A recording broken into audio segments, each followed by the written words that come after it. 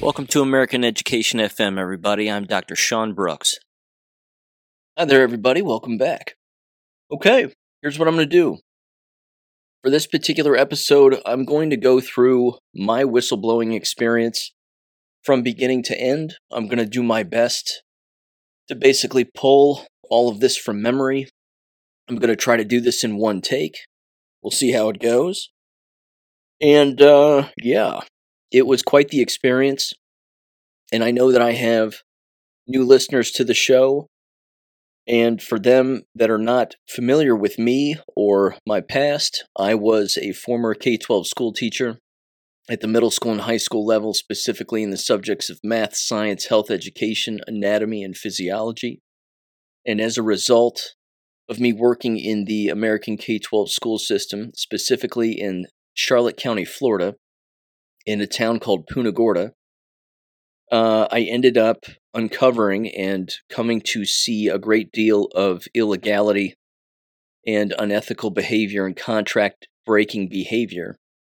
And then I sought to go through the correct channels in order to get that done and have basically the people held accountable, or at the very least, I should say, have the people in charge do the right thing. And then they did not. And they continued to cover up what I had recognized was occurring with regularity, which I'll get into here in a little bit. And then they basically pointed all their guns at me, which is exactly what happens in these environments, in particular if you are a whistleblower. So there's a number of different themes here I think that are worth bringing up. Number one of the reasons that whistleblowing exists is because you have an ethical person who works in an environment who is seeing unethical behavior. That's basically what a whistleblower is. It's someone who sees that kind of behavior and then seeks to stop it using the proper channels. What they don't know, typically, and what I certainly didn't understand, was what the system, and school districts in particular, are capable of doing to an individual like myself who uncovers illegal behavior and illegal activity at the hands of the people who work within. So that's kind of one of the major themes is that I didn't even know that whistleblowing was a word, let alone a thing that existed. I knew that there were informants, I knew that things like that existed, but I didn't know that whistleblowing specifically was something that was rather common within American K-12 schools. And I certainly didn't know that that's what was happening to me even at the time, because again, you find yourself neck deep in something that you really don't understand.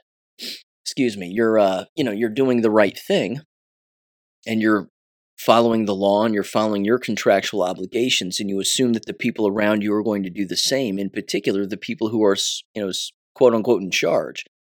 And then they don't. And then all hell kind of breaks loose. So let me set up the environment. I'm going to name names.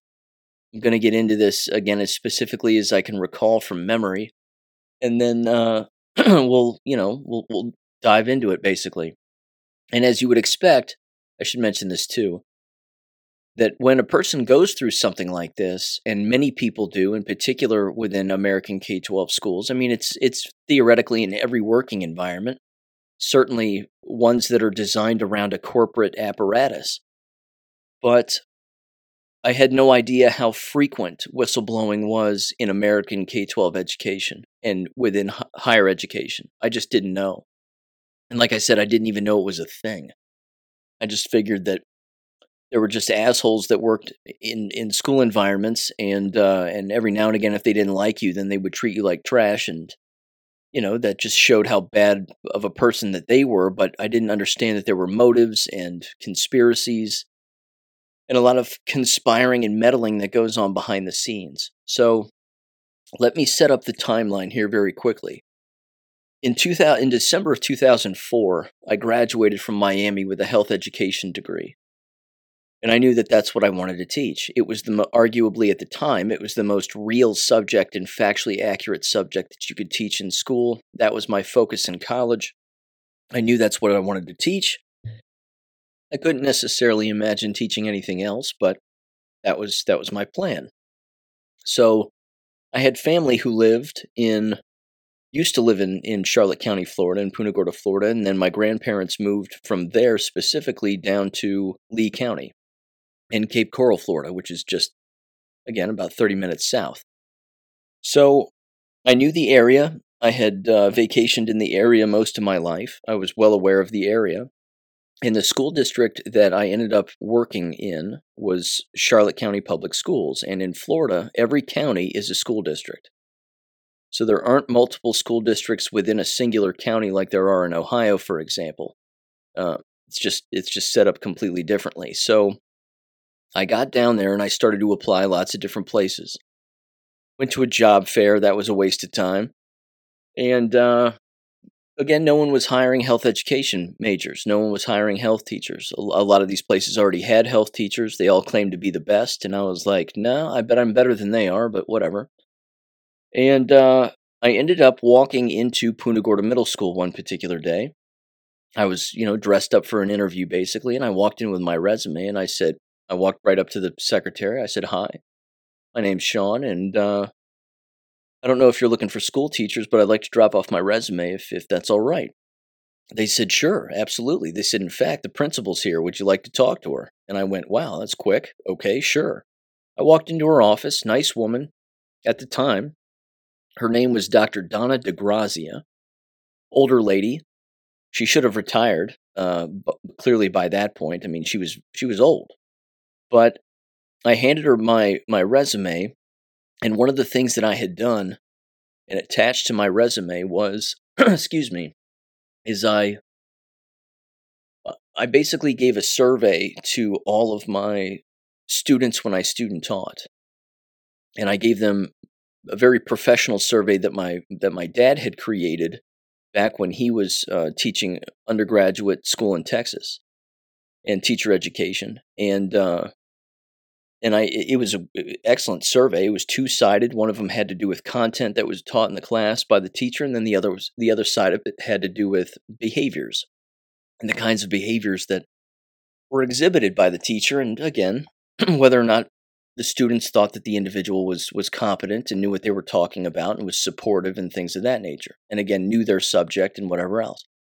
So when I student taught, I had very effective evaluations by these students, all of them, as a matter of fact, regardless of the environment. I student taught in two separate environments.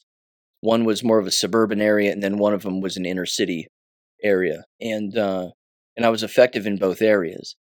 But I included that in my resume. I handed it to her. We had a nice conversation, and then that was the end of it. I would say about 2 months later, I was living at my grandparents' house at the time down there. 2 months later, the phone rings, and they offer me a job.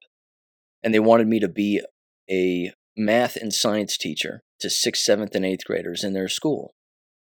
And I turned the job down. And I said, I'm a health education teacher. I'm not a math and science teacher. It's not my thing. But, good luck in your search and take care. They were like, well, the offer's on the table and, good luck. And I said, thanks. The other thing with this school and the other thing with the environment, is that the previous year, the semester that I had graduated from college, which would have been the fall semester of 2004, that's when Hurricane Charlie went through Southwest Florida and basically blew their entire middle school to the ground.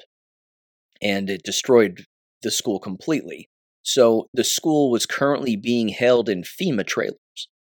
And these FEMA trailers also were housing displaced students and families because their homes had been destroyed. And that was on the other side of Interstate 75. So the school was just on the west side of Interstate 75, and then many of my students were living in FEMA trailers on the other side of Interstate 75. So, excuse me, as I brought up in a previous episode, the whole business of general strain theory, the environment itself was strenuous for a great many people. Lots of employees, of course, and then students themselves. So, long story short on that, during that summer, they had called me again and offered me the job again. And I turned it down again. And then later that day, I was golfing with my dad, and I decided to accept the job. There was some pep talking taking place on one of the golf holes, and that was basically it. It was you want to be a school teacher? Yeah. You want to teach in Florida? Yeah. Well, accept the job. So I called her on the ninth hole as I'm walking up the fairway, and I said, "Is the job available?" And she said, "Yeah." And I said, "I'll take it." And she said, "That made my day. That's excellent." And I said, "Okay, great. I'll see you in a week." So less than a week later, I drove down and filled out the papers and did all of that stuff.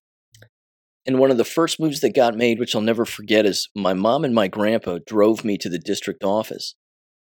And they looked at me and they said, "Whatever you do, do not sign the union papers.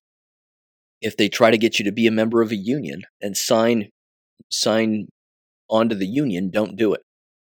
I said, "Okay, no problem. I won't." I didn't know anything about unions at the time. I had no idea. I didn't know how corrupt they were. I didn't know how they operated. In an American K-12 school district, I didn't have a clue. So I didn't sign those papers. They did push them in front of me, and I said, "Yeah, I'm not going to be a part of the union." And they looked at me like I was crazy. And I just and I mean, that was it. I got out of there, and they had me take a drug test, and that was essentially the end of it. Then the professional development started, and this is where things got really weird. The professional development that existed was twofold. You're basically at the whim of the entire district and the schedule where everybody just yanks you around like you're a dummy and you can't think for yourself. And I remember thinking to myself, I can think for myself. I know exactly how to teach school. I've been doing it for at least a semester up north. In two separate environments. I can play the game. I know what's going on, so basically leave me alone and I'll figure it out, kind of thing. But they always want to lead you through and basically program you into behaving particular ways and relying on certain people and XYZ. And that's just not how I roll. So during one of these professional development presentations at the district level, and it was for all new teachers to the district, so you didn't have to be fresh out of college. There were other teachers that had taught other places, and they were showing up and receiving this professional development. Some of the professional development from their professional development director was being delivered on the topic of what to do on the first day of school, which was, ironically enough, my dad's research. And that research was presented by a guy by the name of Harry Wong. And Harry Wong was well embedded in the American K-12 school systems, because he wrote a book based on my dad's research called The First Day of School. So basically, here I am in this professional development session for new teachers to the district for the new year, receiving this professional development from a county professional development director, and the professional development education that he's providing the entire room, including me, is the work of my father. And the irony of that is astounding. And I immediately thought to myself, I'm in the wrong room. I don't belong here. And unfortunately, we were required to be there, certainly during 2 sections of the day, and I remember just not going back. I went the first day, and I certainly stuck around for the first day, and then I just never returned. And of course, they made you sign in a sign-in sheet and the whole thing, and I said, I've already signed the contract. They can't fire me because I didn't go. So I just stopped going. I thought to myself, these people are lunatics. And frankly, they were talking down to everybody. And this particular guy running the whole thing was talking down to everybody. And that's what was happening. And I don't like being talked to like that, so I just didn't go. Fast forward, I started to teach, and I was basically given. They weren't tough students at all. They were students that were neglected by the system. They were students that were categorized as not being academically successful enough to be in a mainstream class, but not be special education, and categorized as that. So they called it something else, and the name of it has slipped my mind. It was like Personal Student Learning, PSL, if memory serves. And it was only around for a little while, but as I later found out, That in itself was a scheme in order to separate the wheat from the chaff, so to speak. It was designed to separate the mainstream students' grades from that of special ed, so that the school could look like it was more academically successful than maybe it was. I hadn't experienced any of the workplace bullying yet, per se, although when I student taught, I would be made fun of a little bit by some of the people who worked in the building because of the way that I dressed. And I dressed professionally. I wore suits. And I looked damn good doing it, too. But most of them didn't. And even when I started teaching in Florida, the same thing occurred. I dressed to the nines, and a lot of the people didn't. A lot of the people down there wore shorts and short-sleeve collared shirts and tennis shoes, and that's how they dressed when they were school teachers, and that's not how I dressed. So I stood out. There's no doubt about that. But I dressed professionally, and some of that, again, came back to bite me a little bit, even in that environment. That's where I received a little bit of ridicule, like, where'd you get those shoes? And, that's a really nice shirt and blah, blah, blah. And I go, yeah, I'm dressed better than you are. I look better than you do. What's the problem? So, it was little ticky-tack things like that.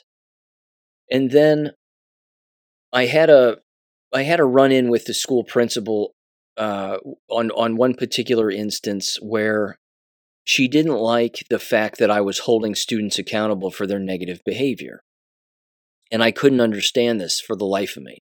I thought to myself, if a student's breaking the law or they're hurting other students, then they have to be held accountable. Well, she didn't like that. She didn't like that I was writing referrals for one particular student who happened to be a very large black male. His name was Vidal Cooper.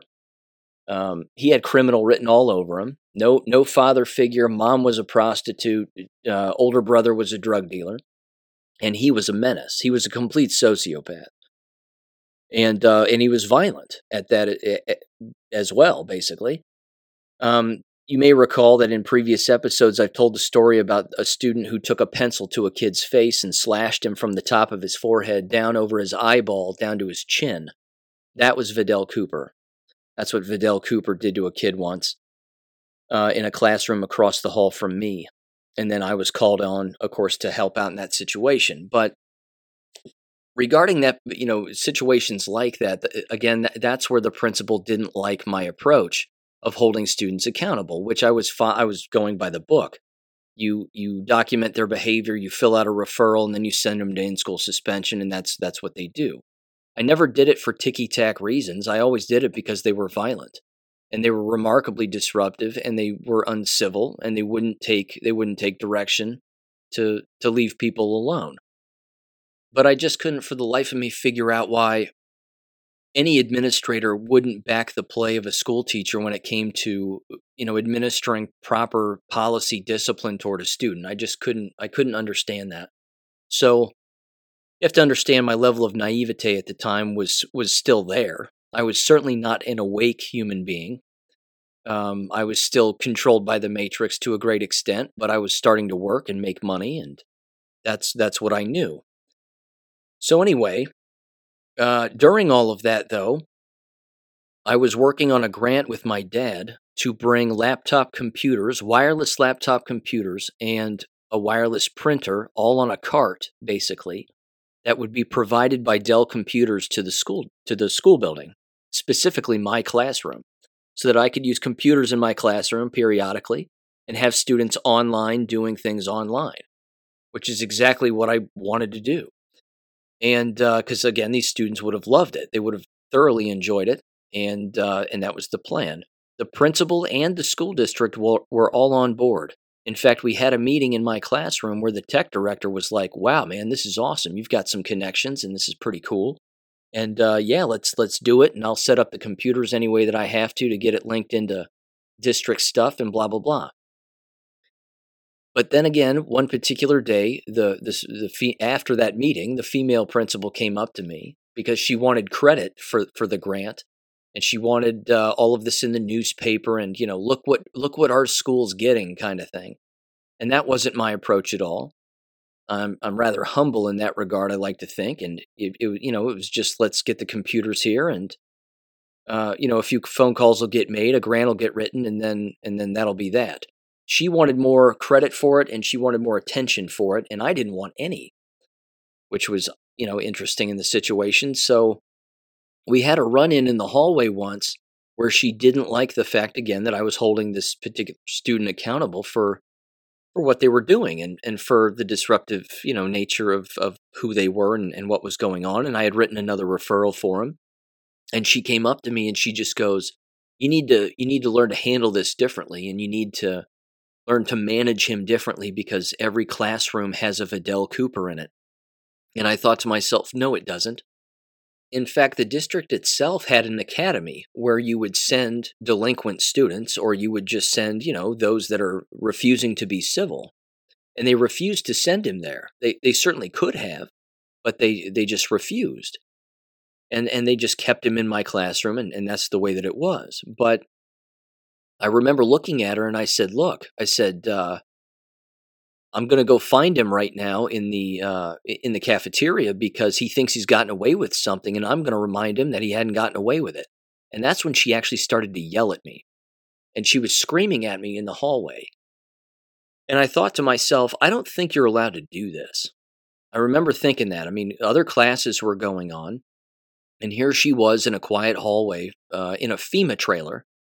It was just the two of us, and she's just screaming at me that I need to change who I am, and I need to change this, and I need to change that. And I remember thinking, again, I don't think you get to do this. I don't think you get to talk to me this way, and I don't think this is what gets to happen. So I went down anyway. I just walked past her, and that was the end of that. I ignored her for the most part. And I went down to the cafeteria, and I found him, and I just told him that he wasn't going to get away with it, and that in-school suspension was going to occur, and it did. And then the very next day, she canceled the grant. The school principal approached me as I was walking up the ramp into the FEMA trailers, which was the school again, and she looked at me and she said, I don't think we need those computers in this environment at this time, so I've decided to not continue with the grant. Again, she wasn't writing the grant. My dad was writing it. But she wanted credit for it. And I looked at her and I said, why? And she said, I just don't think you're ready for it yet. And that was it. What I later came to find out, and this is actually when I met some of my friends that I was working with, is that when this particular principal brought someone to the school building, they had a reputation for bringing in young, good-looking guys who she wanted to groom as being administrators. And she didn't know that I had no interest in being an administrator. And she didn't know that I detested administrators. And that I had said very early on in my life that I was never going to be an administrator. Again, I hated them with a passion all throughout school when I was a student and onward. I could not stand them. So she basically lost complete control of me. Or she thought she had control of me, I should say, and she realized she didn't. Again, that was basically the end of that. And so I told that story to some guys that I golfed with, that I worked with, and they went, holy shit, like, you were going to help out our building, and she wanted credit for it, and then she just snatched it away from you. And I went, yeah, yep. I said, look, I just want to teach school. That's all I want to do. And then that's when I found out the nickname Golden Boy. And I looked at a buddy of mine at the time who worked in the building, and I said, what's Golden Boy? And he looked at me and he said, anytime again that she brings in a young, good-looking guy from up north, and she had apparently a reputation for hiring people up north, she would always try to groom them to be administrators, and all of the other teachers knew this, and they all called the new teacher that would show up to this school Golden Boy, because this particular principal would basically talk you up and make you sound like your shit doesn't stink. And I thought to myself, she's been doing that behind my back, and she's been doing that to whom exactly? And they were just like, well, we heard about you before you even showed up. And I went, really? And they went, yeah. And I said, well, that's odd, because she doesn't even know me. And I said, and I'm not really a fan of hers. I think she's rather weak as a school administrator, but again, she was given credit for bringing the school back during a hurricane and blah, blah, blah.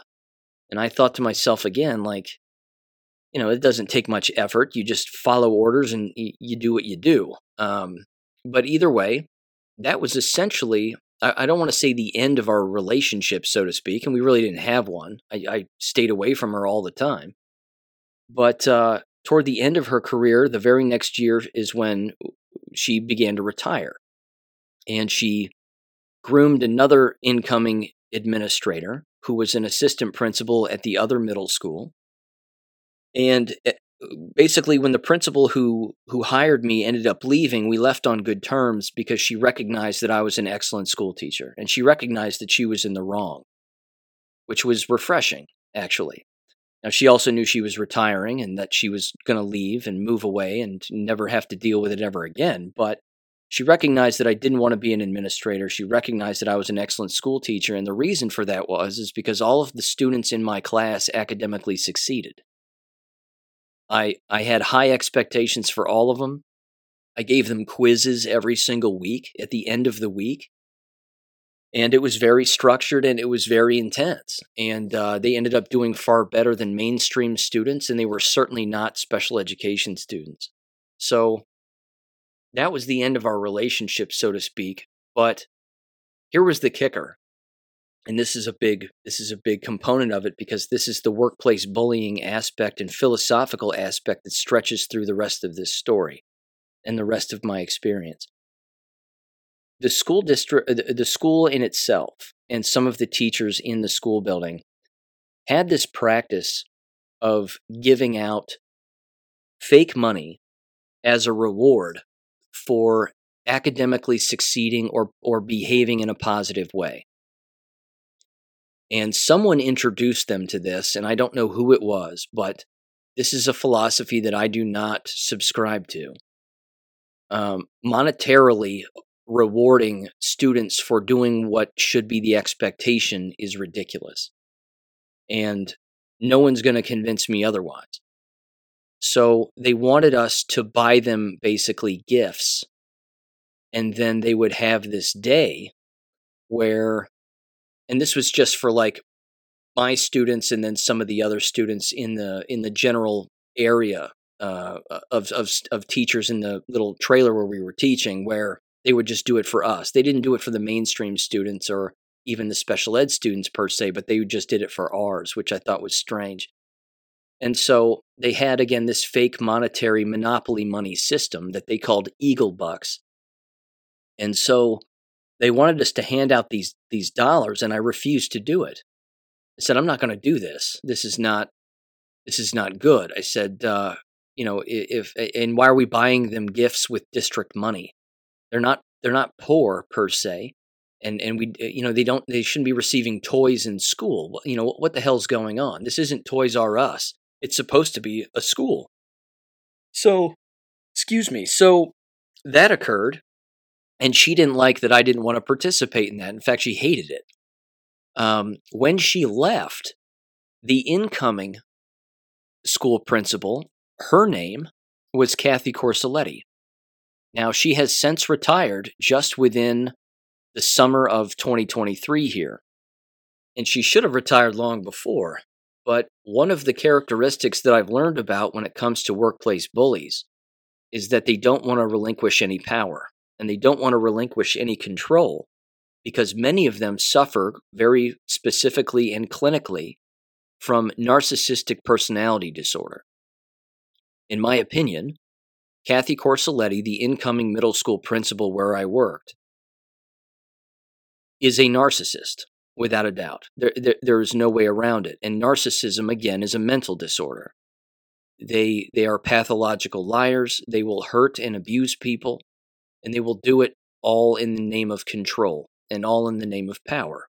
So she took over, and as she was in the process of taking over, I remember approaching her in her office because she was doing these kind of like get to know me kind of things. And it was my turn to go get to know her. And I remember looking at her and thinking she's in a position where she wants to be liked and she wants approval from the staff because she doesn't really know anybody over here. And at the exact same time, I have something that I want her to give me. So I made it sound like we can help each other, basically. And I told her, I said, I'm a health education major. My 2 years of being uncertified in math and science is officially up. If you make me a health education teacher, excuse me, then what you're going to find out is that the academic success of the other students in the entire building is going to increase. Because if people are learning how to take care of themselves, and take care of themselves both inside and outside of the environment, mentally, emotionally, physically, and socially, then they're going to academically succeed and retain more information and so on and so on. She agreed. And again, long story short, she made me the health education teacher. Because during those 2 years when we were working in FEMA trailers, the new school building was being built. And it was a $14 million, 3-story brick mental institution. And that's really what it looked like. It actually looks like a prison if you see it from the side of the road. So either way, that was that. And then my 3rd year, we were still teaching in the FEMA trailers, and they threw every amount of student that you could possibly imagine in my classrooms. I had 47 students in each class. And then at the semester, I would get 47 more students in each class across like 7 periods. So I theoretically had anywhere from, I had about 250 students per semester, 500 students total in the year, different students. Outside of gym class, there wasn't another class that had this many students. And I loved it. I absolutely loved it. You could have heard a pin drop in my classroom with 47 students crammed into a small classroom in a FEMA trailer. I didn't even have enough seats for the students. Some of them were at least 2 of them would sit at my desk. And I would stand up and I'd move around the room and I did what I did.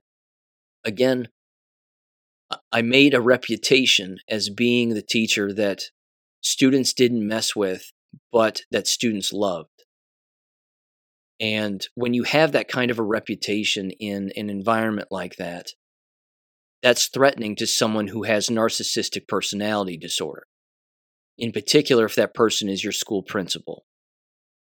So that was basically the end of teaching in the FEMA trailers.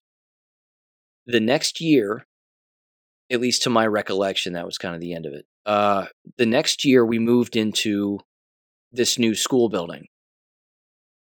And given the fact that the principal was a narcissist, she actually thought that because we were moving into a school building that we would never have violence ever again. That there wouldn't be a single fight that would break out, that no one would get in trouble because look at this nice building. She was a buffoon because that's not accurate and that doesn't happen. Just because there's nice things on the walls and, there's fresh paint and new bricks and new chairs and desks and, a stereo system in the ceiling with a microphone and, projector screens and the whole thing, that there's not going to be violent or unethical behavior.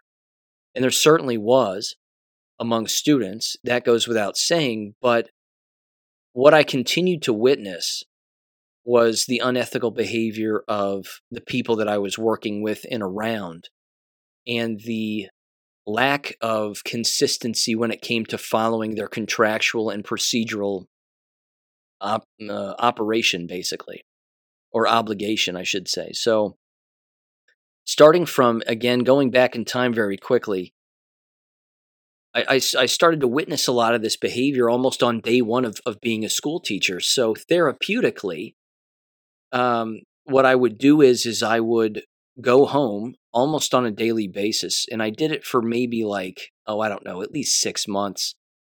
I would go home and I would open up my laptop computer and I would type on a Word document what I had witnessed. I'd type out the names of the people who were involved, including staff members, the time in which the incident would occur, and then what the result of the particular incident was. And what I was recording, again, were people not doing their job. That's basically what I was doing. What I didn't know I was doing at the time was I was prepping myself for being a whistleblower. I had no idea. I was just getting this out of me so that I wouldn't swallow it, and that a number of other things again were occurring, and I would write those down, and I'd say, "Well, that doesn't seem right. That doesn't seem right." And so I started to do this again more frequently, and when it blew up, it really started to again blow up around the business of those Eagle Bucks and using this money as a means of rewarding students. And they wanted to use it. And then now at this point, I should say, it became mainstream.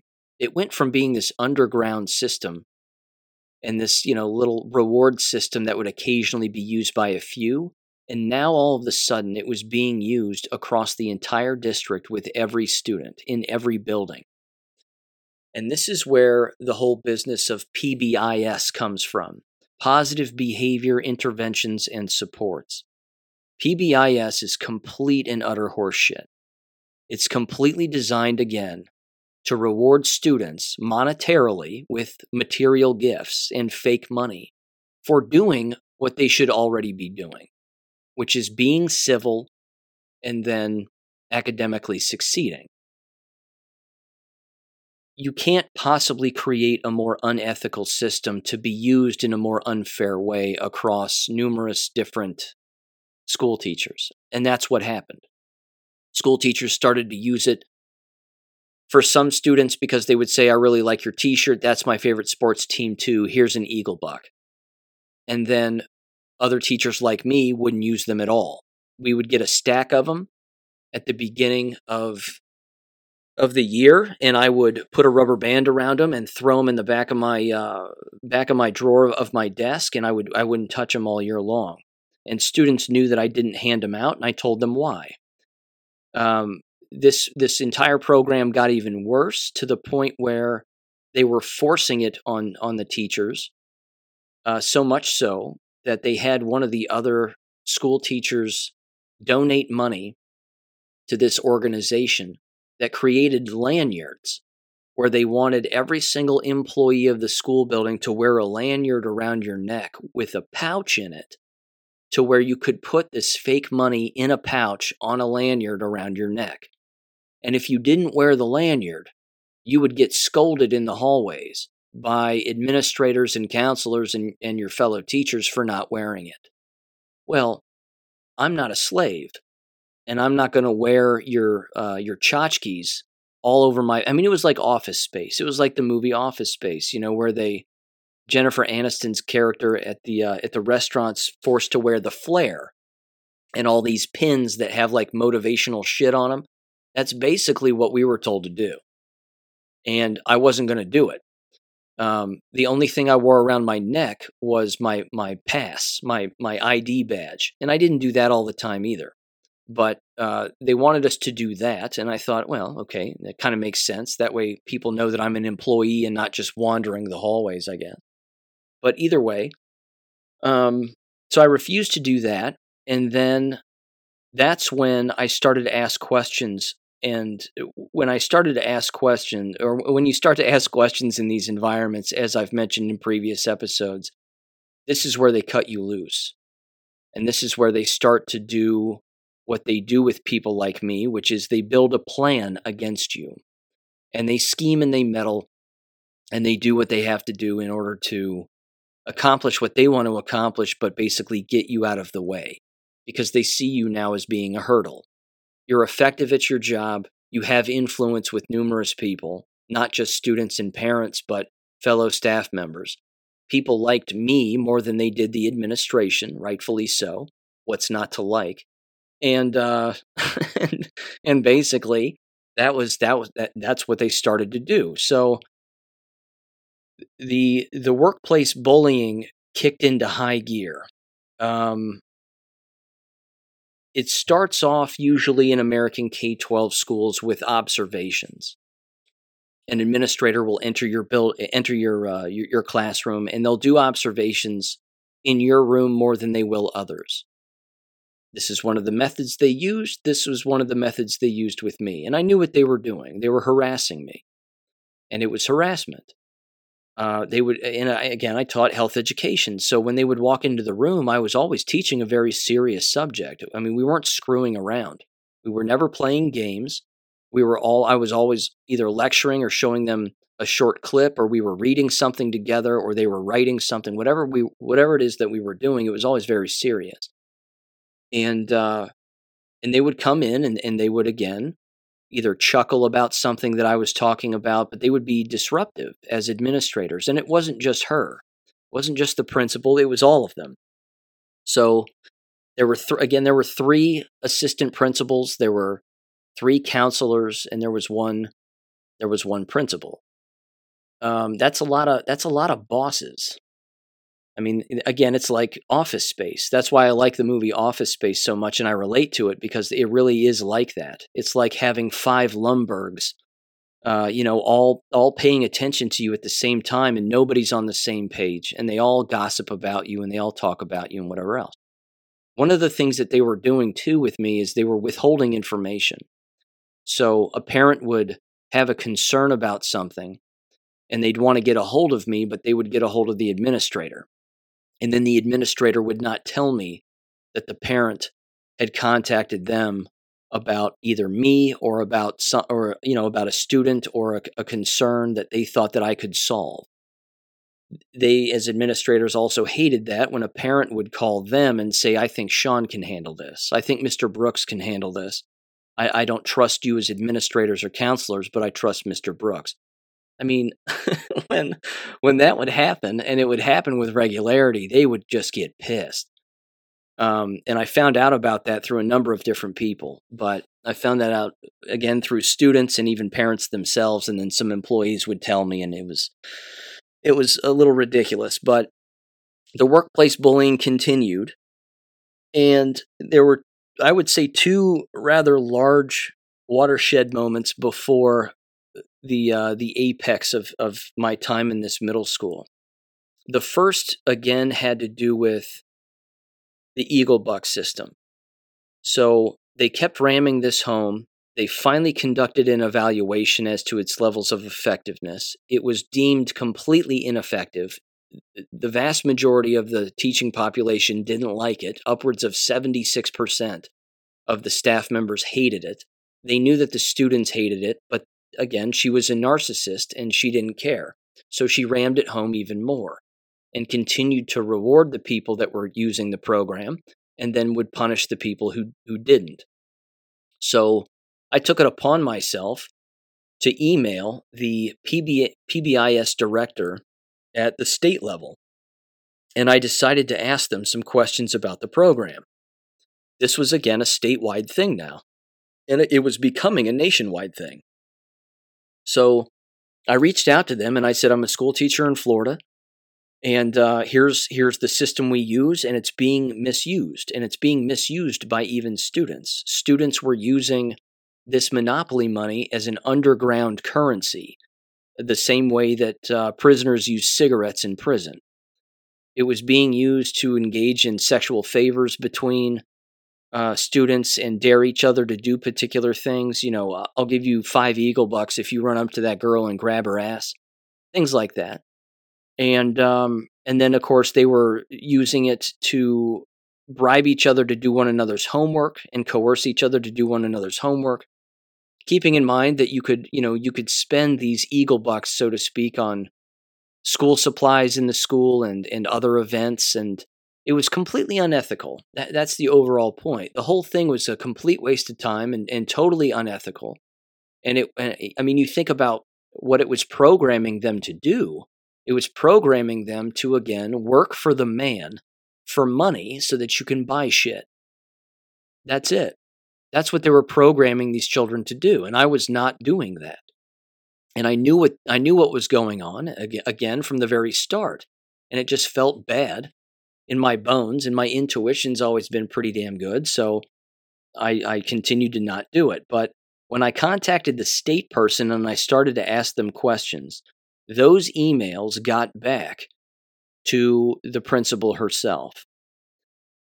And this was the first real horrible encounter, I'd say. She came up to me in my classroom in between classes. So it was my off period, and she was coming into my classroom at the end of my off period before the bell rang, before the student, my last period of the day showed up. And she started screaming at me in my classroom. And when I say screaming, I mean she was screaming. Very high-pitched, lost control, she had lost her mind.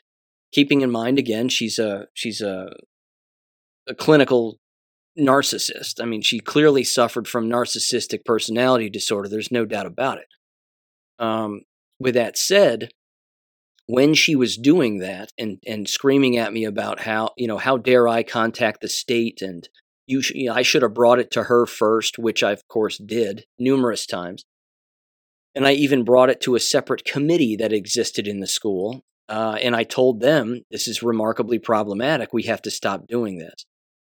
It's hurting students, and they're not academically succeeding, and it's a waste of time and everything else. Most of them disagreed with me because they were brainwashed sycophants of the school principal. So again, no one's thinking clearly in these environments. They're all thinking the same.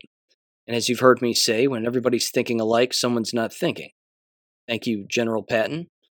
That's exactly what was going on. So she kept screaming at me, and then that's when my students started to walk in. And those doors are rather thin. I mean, they're wood doors with a glass panel. So the students could hear her screaming at me in my classroom. Now, I've since learned, and I learned after I left the district, that when you do that to another employee, you can lose your job. What I should have done at the time was file a formal complaint against her for doing that. I didn't do that because I didn't know I could. I didn't know anything about the process. So that occurred. I felt, a bit violated to some extent. I mean, it was incredibly unprofessional. Because I was asking logical questions. I wasn't making fun of anybody. I was just asking questions like, is there a way to improve this? Can we just do away with it? What gives? And again, I didn't know it was a statewide program and that it was being implemented nationwide at this point. So she ends up leaving, and then the new students come in, and then they all sit down and they have huge eyeballs, and they all looked at me and they said, "You were getting screamed at." And I said, "Yeah, I was." And they said, "Why?" And I looked at them and I said, "Because I don't do the eagle buck thing. And she doesn't like that." And they said, "You're kidding." And these were 8th graders. They were wicked smart. And they all looked at me and they went, "We don't like eagle bucks." I said, "I know you don't. Nobody does. No one with a brain does." And so that was basically kind of the end of that. The next part was when she engaged in a faculty meeting where she basically sexually harassed the entire staff. I've told this story before on the show, but it's a part of this, so I have to bring it up. In an actual faculty meeting, she started the faculty meeting by talking about some academic thing that was taking place in the district, and then she decided to waste the rest of the time, because these faculty meetings would last, again, like 45 minutes to half an hour, somewhere in there. She decided to waste the rest of the time by having the administrators come to the front of the room. You can't make this up. I'm not that clever. I certainly wouldn't be able to make something like this up. And she had them all put a hat on, a baseball cap. And on both sides of the brim of the baseball cap were 2 tea bags that were taped to the front of the brim, hanging down, basically. And she started off this particular game by basically defining what teabagging is. Now, in sexual slang, the term teabagging has to do with placing testicles on another person's body.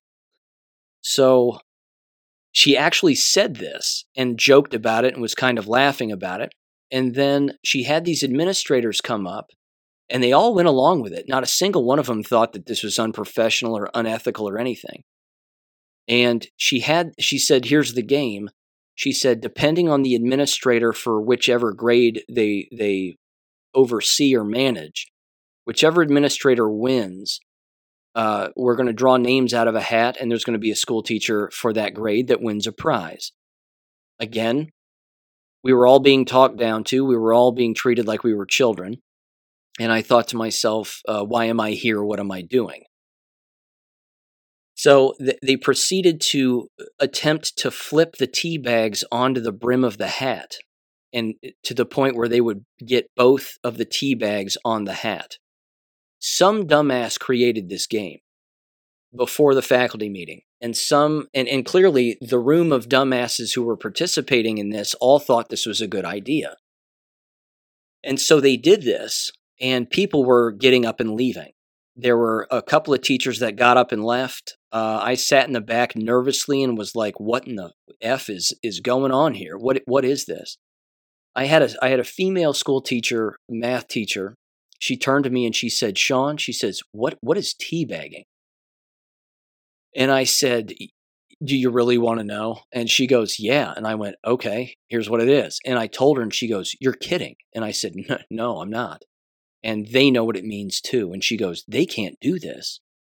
And I said, I know they can't, but they're doing it.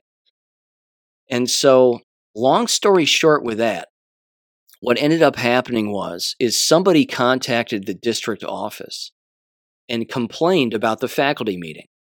Now, it should have been me, but it wasn't me. Somebody else did. I don't know who. I don't know, again, if a student found out and a parent ended up calling the district, or if another staff member made a formal complaint, or whatever it was. But this right here, again, should show you the lack of brains among these administrators, in particular the school principal. So when that occurred, the very next day, I was yanked out of my classroom in the middle of my class.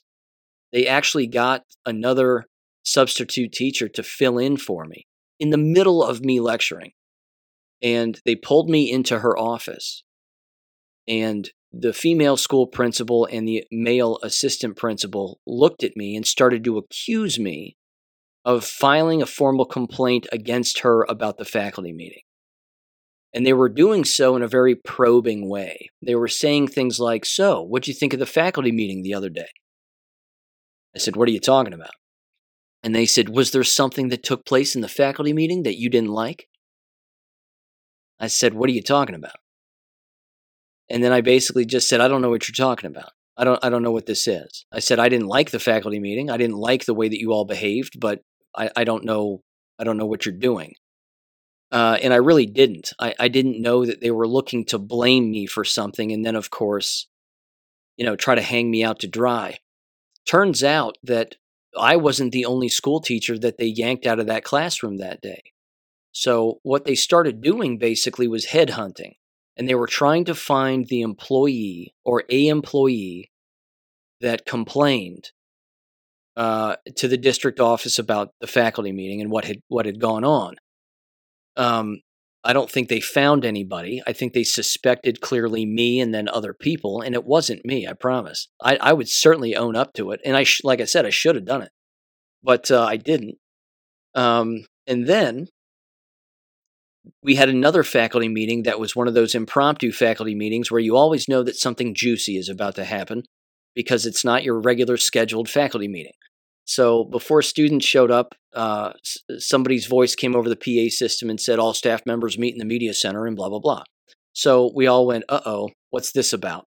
Because normally that's what it meant. And again, it meant somebody was going to get fired, or something terrible was going to happen, or whatever, or something good was going to happen. But either way, she was standing at the front of the room, not remorseful in the slightest, because the district again had gotten to her and told her that you need to apologize for what you did. So she gave the non-apology apology. And she looked at everybody and she said, I'm sorry if someone was offended. If someone was offended in that faculty meeting, then I'm sorry. that's, or no, she said, I apologize. Yeah, that was basically it. I apologize if someone was offended. And I thought to myself, that's not an apology. That's not her owning up to the fact that she's a dumbass and that she had no business doing that. At the same time, once the meeting ended, we all kind of got up slowly and everybody left. And she even tried to single out a couple of people and basically scold a couple of people without naming names and saying, if you have a concern, you should come to us instead of going to the district and blah, blah, blah. So she was doing that too, which was, again, remarkably unethical because she's just threatening people. But at the end of that meeting, the union representative for the building, his name was Ron Henry. He was a retired military administrator. His name will come up later. He was not a good person, but he was innocent enough on the outside, except I'll describe later what occurred with him, but he was the union rep for the building. And he came up to me and he goes, I know you didn't like that meeting. He goes, a lot of us didn't. He said, but what just happened in that faculty meeting with her apologizing, he said, that's the only time you're ever going to hear that. And he said, that's going to be the end of this situation. He said, they're not going to fire her. They're not going to get rid of her. They're not going to move her to a different building. He said, that's it. That's the extent of her discipline right there. I said, she didn't even apologize. And he goes, I know. He goes, people don't like her, but she's here and she's here to stay. And I thought, shit, well, this environment isn't going to get any better. And it didn't. So that occurred, and on that particular day, whenever she would get scolded or be made to look like a complete ass, she would always hide in her office and not be seen and not walk around the building. Again, she was a borderline alcoholic too. She would always wear like cocktail dresses and high heels. She looked like she rolled out of bed after 3 bottles of wine. She looked terrible. And just an ugly ass woman. But either way, that was that was that. And then she came at, and then again, this is where they turn their guns against me again. Is they came after me regarding trying to get rid of me based on what I was teaching. Now, I was teaching the curriculum, and that's what was occurring. And I had always done that, and I taught right out of the textbook. And it was state curriculum that was approved by the district that I helped approve. And then that was it. But the reason that they started to come after me after the faculty meeting and then after the curriculum stuff was because I was witnessing the sexual grooming of female students at the hands of Ron Henry, the retired military administrator who was a math teacher in 6th grade, and he was, again, the union rep for the building. And I was not union, so you have to keep this in mind here moving forward. So I was witnessing this happening, and there were a couple of things that he would do with female students where he would hug them, which you should never do. He would put his hands on the backs and the tops of their shoulders as he's walking behind them. You should never do that either. He would grab the sides of their arms and rub their arms. Again, as he's standing behind them. Very, very predatory, grooming kind of behavior. And I knew this because I taught health education, and I was formally trained in this. I saw this kind of behavior. Again, this was my education. There was no avoiding it. I knew what he was doing, and I didn't like it. So I went through the right chains, and I went through the right communication avenue. And I also had other teachers come up to me, and they were witnessing this behavior too, and they wanted me to do something about it. And I remember looking at them saying, well, why don't you do something about it? I mean, we've all seen it. Why don't we all just tell everybody at the exact same time that this is happening and you need to get rid of this person? And they all went, we're going to lose our jobs. If we do that, we'll lose our jobs. That was always the fear tactic. And that's always what workplace bullies do in these environments, is they always count on you being too afraid to do the right thing for fear of losing your job. Now, I never feared really losing my job. I knew that doing the right thing mattered more always. And that's what I did. So I ended up having, on one particular day, shortly after having some staff members come up to me and tell me that, I had some students come up to me in my room and they said, "We want to tell you something." And I said, "Go for it." And that's what they told me. They said that Mr. Henry would do, physically aggressive things with students, so to speak, that were rather creepy. And then they told me this story. They said that he would put Jolly Ranchers in his pockets, and he always wore slacks, tucked in collared shirt, nice shoes, and slacks. And he would have female students reach into his pockets to pull out Jolly Ranchers. And I looked at him and I said, "Really?" And they said, "Yeah. He does it in the hallway, and he'll do it in his own classroom with a classroom full of students. And he'll say, 'If you want a Jolly Rancher, you got to come in my pocket and pull it out.'"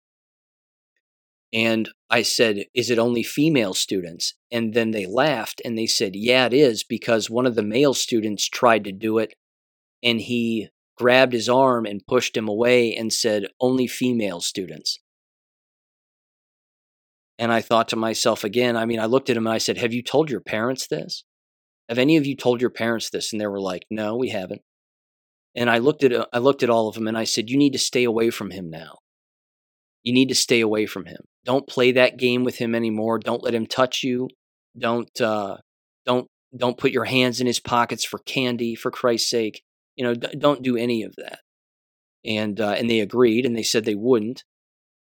And then I documented all of this because, again, I was documenting everything that I've been describing and much more. I was documenting all of this at home on my personal laptop computer. So I documented this that day, and then that afternoon before school ended, I walked into the principal's office, keeping in mind that she's a narcissist and a total piece of shit. And I walked into her office, and I handed this writing to her in paper form, in hard copy. And I looked at her and I said, "Read this." And I sat down in front of her desk and she grabbed it and she read it. And I looked at her and I said, "You know what you have to do here." And she said, "I appreciate you handing this to me and telling me about this. I'll handle it." And I thought to myself, we're going to find out if you handle this or not. Because here's the policy. And it works this way in every school building. If something like that occurs, where someone is being sexually groomed, they're immediately removed from the building. That day, the school principal has a contractual obligation and a legal obligation to contact the HR director. The HR director hears the complaint, hands it over to the investigator, and then the HR director contacts the employee and then tells them that they are on paid administrative leave while an investigation takes place. We're not at liberty to talk about what that is right now, but they go through all their HR jargon, and then they remove the person from the building. They hire a substitute, and then they interview parents and students and even staff members to get to the bottom of what was actually happening. None of that happened. None of it. There wasn't a single policy that was followed. None of what I just said actually happened. And this was the kicker. So Ron Henry ended up coming up to me because our classrooms were just a couple of classrooms apart from each other. And he came up to me and he goes, "You're not going to believe what just happened." And I looked at him and I went, "What?" And he goes, he said, "Kathy Corsoletti, the school principal, just told me that, or asked me if I was sexually grooming and physically touching female students and putting candy in my pockets and having them reach in and whatever else." And I said, "No, I'm not doing any of that." And I said, and he told me, again, keep in mind, he's the one now telling me this story. He told me that well, they've received some complaints, and she just wanted to make sure that it was true and find out if it was true or not. Like he was going to tell the truth anyway, because what's he going to say? Is he actually going to admit to it? Of course not. So he didn't admit to it, clearly. And then he looks at me and he says, so I decided to ask her who filed the complaint and who's making these allegations. And she said that she couldn't tell him. And so he looked at me and he goes, see what I mean? No due process. We don't have any rights here. No due process. And I thought to myself, look, you're a sexual predator. And ironically enough, just to backtrack quickly, he was friends with another school teacher who was a sexual predator in the building who had been fired for kissing a female student. So birds of a feather flock together. And that's back when we were in the FEMA trailers. So anyway, all of that happened. And then that was the breaking point for the administration. That's when they came after me with everything that they had. Instead of just getting rid of him and doing what they were contractually obligated to do, they came after me. What I witnessed then over the final year of me teaching in this middle school was one assault after another on me for doing what I was contractually obligated to do. And then they were clearly engaging in what I've referred to as the process, which is they're building a case against you, in order to get rid of you. And they knew what they were doing, and they were scheming and meddling behind the scenes, and they were shit-talking me and doing everything that they do. One particular day, apparently a female student cut herself, emotionally cutting herself, okay, like slashing herself with a razor blade. They decided to try to blame me by asking me on my way out of the building at the end of the day what subject I was teaching in my class that particular week or that particular day. And they actually thought that this student who I didn't have, that they had somehow learned about cutting in my class as a way to solve your emotional problems, and that this was all due to the fact that they have a health teacher, and that health teacher was me. You can see their level of ignorance and blind following of this principle and their schemes and their meddling. I mean, they were not thinking about anything logical whatsoever. So that was a constant thing that last year. And then they ended up engaging in two final things which broke the camel's back. The first thing was they started to come after me again based on my subject matter. And they were saying, we have too many students repeating your class, so instead of rescheduling the schedules for student classes correctly, we want you to only teach a couple of health subjects for an entire semester, not the entire curriculum.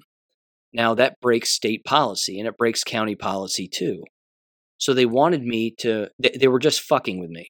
Sorry for cursing, but that's what they were doing. They were basically asking me to break policy to accommodate the fact that parents were complaining about how their students were repeating these elective courses. And one of those courses was mine. Again, based on Florida state policy, they were to take health education one time. I had students take my class 3 times, and they weren't supposed to, but that was because the people running the scheduling in the building didn't know their ear hole from their asshole, and they didn't know how to schedule. So what they started to do was just bully me regarding that. They sent an administrator into my room who was new to the building and was a sycophant of the school principal in the middle of one of my classes, and interrupted my class and started to talk to me in front of my students about my curriculum. And I said, you need to make an appointment. You need to make an appointment. This is the wrong time. Have a nice day. And we eventually went out into the hallway, and I said, you need to make an appointment. I'll talk with you. I'm teaching right now. Stop fucking with me and leave me alone. And then, that'll be that. He, of course, took that back to the principal and said, well, he's being an asshole and blah, blah, blah. So then she started to basically email me late at night. I mean, it was just really weird stuff. She would email me and intimidate me and say, oh, I want to meet with you in the morning. Come into my office. And it was just all of these bullying tactics that get used, again, by a person who has narcissistic personality disorder. They're a sociopath. They have no remorse. They don't have an honest bone in their body, and that's what it was. Then one particular day, this was the second part of this, which again was kind of the real straw that broke the camel's back after everything I've already mentioned, is it was my off period and the fire alarm went off. And so in typical fashion, it was a drill, but everybody leaves the building and we're out in this field. And I didn't have a class, but I'm standing out there and I'm standing next to this other class and I'm talking with a couple of students in this other class who I had in my class. And as I'm talking to them, and there are two female students and they're at the front of the line, one of the female math teachers, who was in the 7th grade, if memory serves, she walks in between me and the female student that I'm talking with, and she forearm shivers the female student in the shoulder and knocks her to the ground. She basically takes her whole weight and she just hits her with her shoulder, and she fell to the ground. Again, walking directly in between the two of us. And there wasn't 2 feet between the two of us. So she almost hit me, but she ran into the female student, knocked her to the ground, and then her female friend immediately picked her up, and so did I. And the female teacher turned around and shot her a dirty look and then just kept walking. And I thought to myself, you just assaulted and battered a female student. I thought to myself, your ass is mine now. Now I'm going to come after you with everything I've got. So later that day, I met with that female student because I was pissed. I was so pissed. I'd have killed her. I mean, I was that angry. I'd have just snatched the life right out of her. But I met with a female student in my room and I said, she just hit you and knocked you to the ground. That happened on camera. There are security cameras everywhere. There were numerous witnesses. I'm going to get this woman fired. And I need you to go home and tell your parents what happened. And she said that she would. That afternoon, when the bell rang for everybody to leave, this school teacher was walking down the staircase from the 2nd floor. And I approached her on the staircase and I started to lean into her about what she had done. I said, you'd better apologize to that student and you'd better apologize to her parents for knocking her to the ground intentionally. She goes, oh, I was just messing with her. I didn't intend to do anything, and it was an accident and whatever else. And I went, no, you didn't. It was intentional. You knew exactly what you were doing. And I said, and that's what I would do if I was you. I said, but her parents are going to find out about this, and I'm going to file complaints against you 100%. That's when she got real quiet and she started to panic. I walked into my room to grab my stuff so I could leave. And she ends up walking right into the principal's office. And she tells the principal that I was lying about this entire situation and that Sean is going to complain to the district about me knocking a student to the ground, and that's not what happened, and Sean's lying about this. That's what she actually told the principal. And she was friends with the principal, which means, what do you think happened? Absolutely nothing. Nothing happened. She remained in her position, and then they continued to turn their guns against me. So much so that based on the scheduling and the curriculum fiasco that I brought up just a moment earlier, they decided to actually set up a meeting with me, the district curriculum director for health education, who was not a health education major. This was a woman basically off the back of a turnip truck, and one of the assistant superintendents of the school district. And the three of us were in the school principal's conference room, and they're looking at me and they're saying, if you don't do what the principal wants you to do regarding curriculum, then you're being insubordinate. And that right there was the first time I heard the phrase insubordinate. And I thought to myself, they want me gone. They want me gone. and they're now starting to use all of the language associated with trying to get rid of me. And I said, I'm not being insubordinate. I'm following state policy because there's only one person in this room who's talking with state officials about what I'm supposed to be doing, and I'm doing it because I've been doing it this entire time. She's a bully. She's bullying me. She's harassing me. That's what she's doing. And I'm continuing to do my job. This is a scheduling problem. It has nothing to do with anything else. This is a scheduling problem. And then that was the end of the meeting. There was no resolution other than they were now going to kick this up to HR. And that's what they did.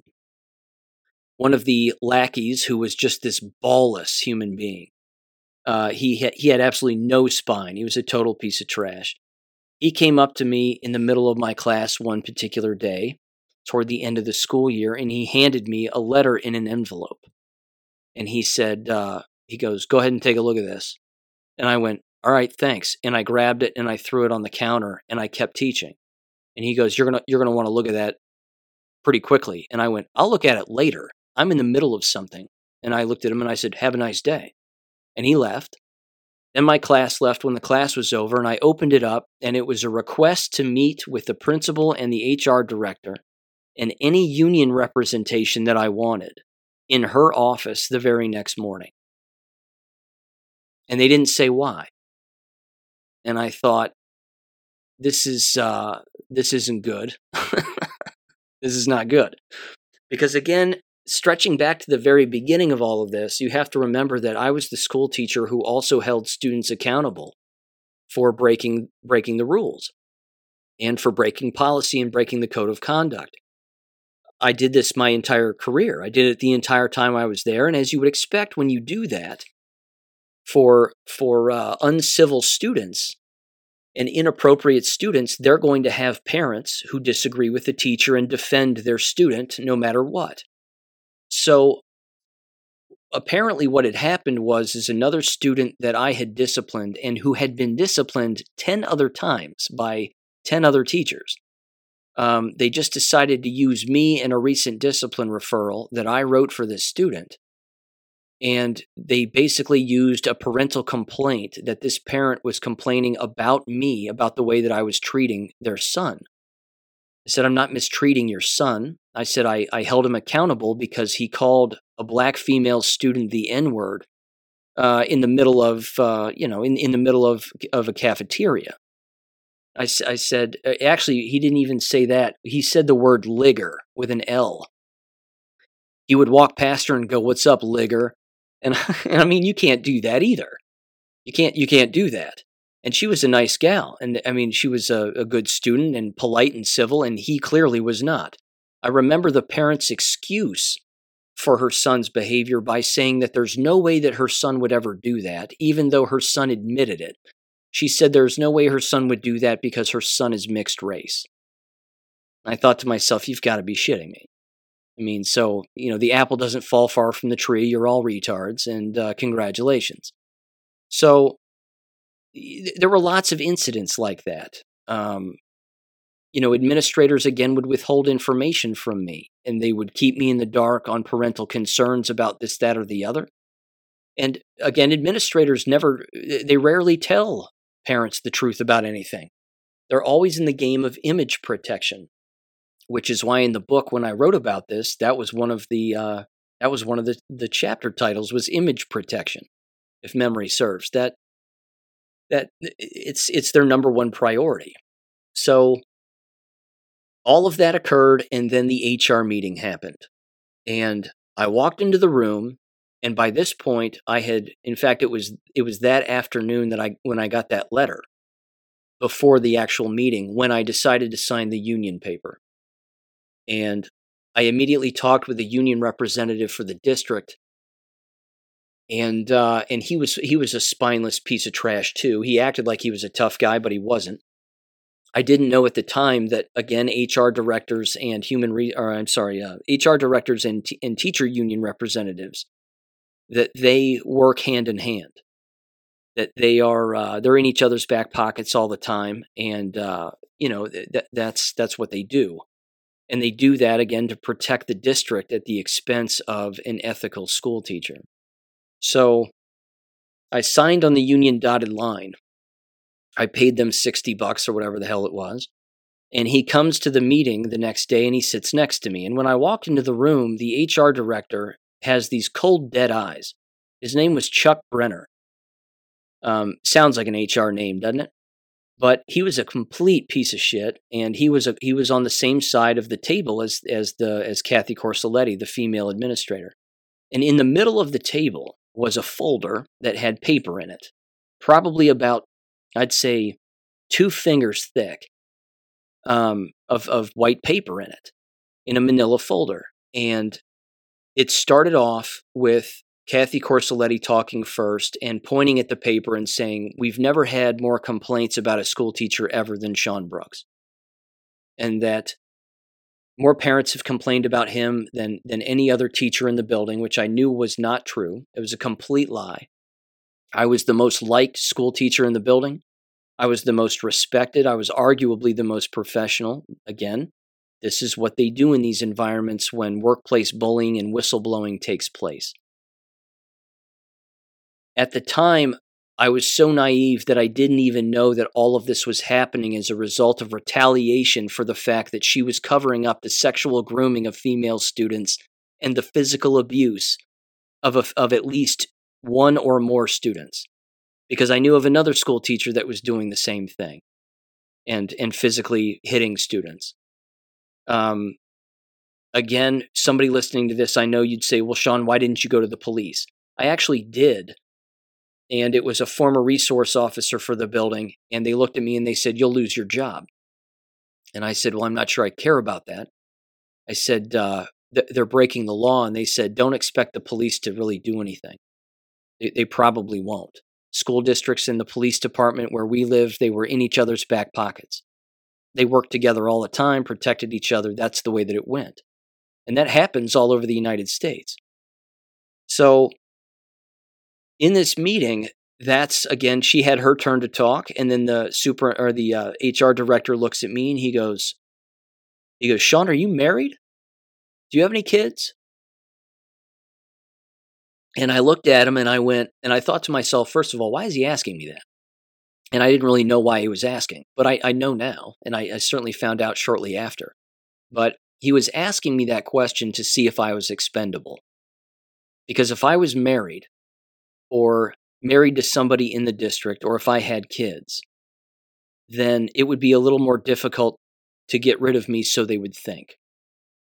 I looked at him and I said, "No." I said, "But what does that have to do with anything?" I said, "I don't have to be married or have children to know how to communicate with parents or communicate with students. I've been doing this for 7 years."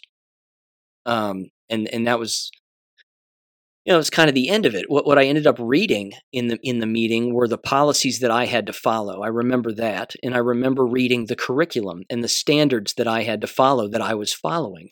And I said, "Kathy Corsoletti, the principal, is not scheduling these courses correctly, and that's why we're here." Even though that's not why we were really there. We were there because she was building the case against me to get rid of me because I had been a whistleblower and I had uncovered what I had uncovered. Not to mention, at this point, I probably had 200 pages worth of documentation against these people. I had names, dates, events, things that they had done. I mean, I had a thorough case, but I didn't know where to take it, and I didn't know what to do with it. So he looks at me, the HR director, and he says, he looked at me and he said, "Well, it sounds like we're going to have another discussion at the end of the summer break in August, and then we'll meet again and we'll decide, how we're going to proceed in the future, and we'll just have another discussion in August." I later found out that not only was that a lie, but that's a common line that they use, because what that meant is that 2 weeks into the summer break, I got a phone call from him with the union rep in his office, and they told me that I was being removed from the middle school and that I was going to be placed in the high school teaching anatomy and physiology if I wanted the job. And here's what they said to me. They said, I was furious, as you might imagine, but they said to me, "You can remain in the middle school, but you're going to have to be their gym teacher." And I said, "I'm not a gym teacher, and I'll never be a gym teacher." Again, no offense to gym teachers, but they're not the sharpest knives in the drawer. And I said, I'm not doing that." And then they said, "Well, if you choose to do it, she's probably not going to leave you alone." They actually admitted this. They basically admitted that she was going to continue to harass me and bully me and the whole thing. And I said, and that's when I looked at them and I said, I just let them have it over the phone. I said, "She's breaking the law. She's allowing for the physical abuse of students to take place. She's not telling you, and she's allowing for the sexual grooming to take place at the hands of one of your union reps who works in the building against female students, and she's covering this up, and you're allowing this to happen." I said, "Now I'm going to kick this up a notch." And when I said that, the union rep grabbed the cell phone off of the desk of the HR director, and he walked out of the room because the HR director didn't want to hear anymore. He didn't want to do his job. He didn't want to hear anything. So he ended up picking it up and leaving. And he says to me over the phone, he goes, "Sean, I just left his office." He goes, "Look, I know this is unfair and whatever else, but if you want the job, at the high school, you can take it. You're certified to teach in it with your health education certification. You can do it, and whatever else." And I went, "Well, I'm not going back to the middle school, so yeah, I'll take the job." And so I did. Now, again, this is probably a point where people would say, again, "Why didn't you go to the police? Why didn't you do that?" At that particular moment, I wasn't looking to become unemployed, and filling out police reports for the arrest of at least 2 or 3 teachers, along with at least the school principal, didn't seem like an option to me. And of course, in hindsight, and certainly in retrospect, that's exactly what I should have done. And if I could go back in time and do it that way, that's exactly what I would have done. And it would have been prosecutable, if that's a word. And certainly she would have been arrested. And the male teacher would have been arrested, and they may have even done time. I've heard of school principals in other states doing time for less. So I know it happens, but the protection apparatus for the school principal and for other people was in place, and they were turning all their guns on me because they knew, or they probably suspected that I had documentation. I certainly had the goods on them, and that's what was going on there. So I also, of course, that very year, earlier in the year, about 6 months earlier, bought a house for the very first time. And I loved this house, and it was gorgeous. And I thought, I'm going to lose this if I do this or I do that. And I don't think I'm in a position where I can afford to lose this right this second. And if memory served, there was some kind of a policy where in Florida, if you bought a home, you had to live in it for at least a year before you could sell it. And I had only been in it for 6 months, so I thought, well, shit, I don't have a choice. So that was it. I mean, that summer I was miserable. I was excited to be leaving that poisonous environment, but I knew what building I was walking into in the high school, because I had students from the high school come back to the middle school, and they would talk to my middle school students. It was a rather cool day that would always occur toward the end of the year, where, again, I would have past students of mine who are now high school students come back, talk to my middle school students about what goes on at the middle school, what to avoid, what to pay attention to, what to not pay attention to. It was like a peer mentoring kind of thing. It was actually awesome. And anyway, during those particular sessions, I remember hearing about the high school and what was going on, and I remember hearing about the school principal and how unethical and unprofessional he was. The school principal of the high school, of Charlotte High School at the time, his name was Richard Schaefer. He was a big fat guy with a beard, and he was dumber than a bag of sand, this guy. Not bright, thought he was, and those are usually the worst kinds of people. He was also friends with the superintendent. He had been brought in to replace another outgoing high school principal that people were unsatisfied with because of academic performance, apparently. And he had come from Lee County, where he had been either charged with or found convicted of domestic violence, I believe against an ex-wife, while he was an alcoholic. And that was basically the past story that I heard about him. So here I am leaving a narcissistic personality disorder female psychopath in a middle school, and I'm walking into this environment now in the high school with this guy in charge. And I thought, well, this is going to be interesting.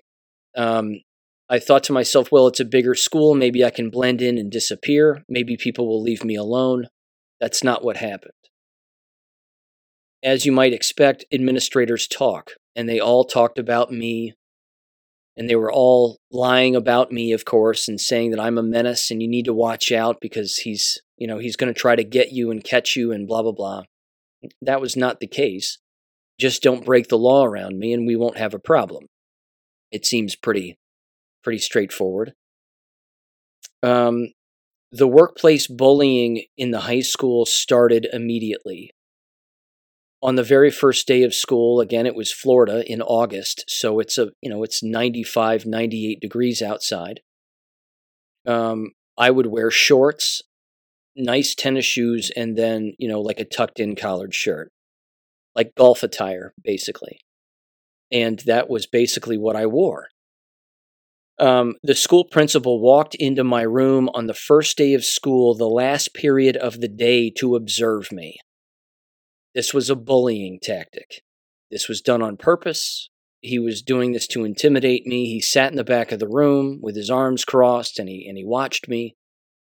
And then he left, and he ended up walking up to the science department chair or department head, and he ended up saying, tell Sean that he needs to stop wearing shorts. That he's not allowed to wear shorts, he needs to wear slacks. And that's how he needs to dress every single day.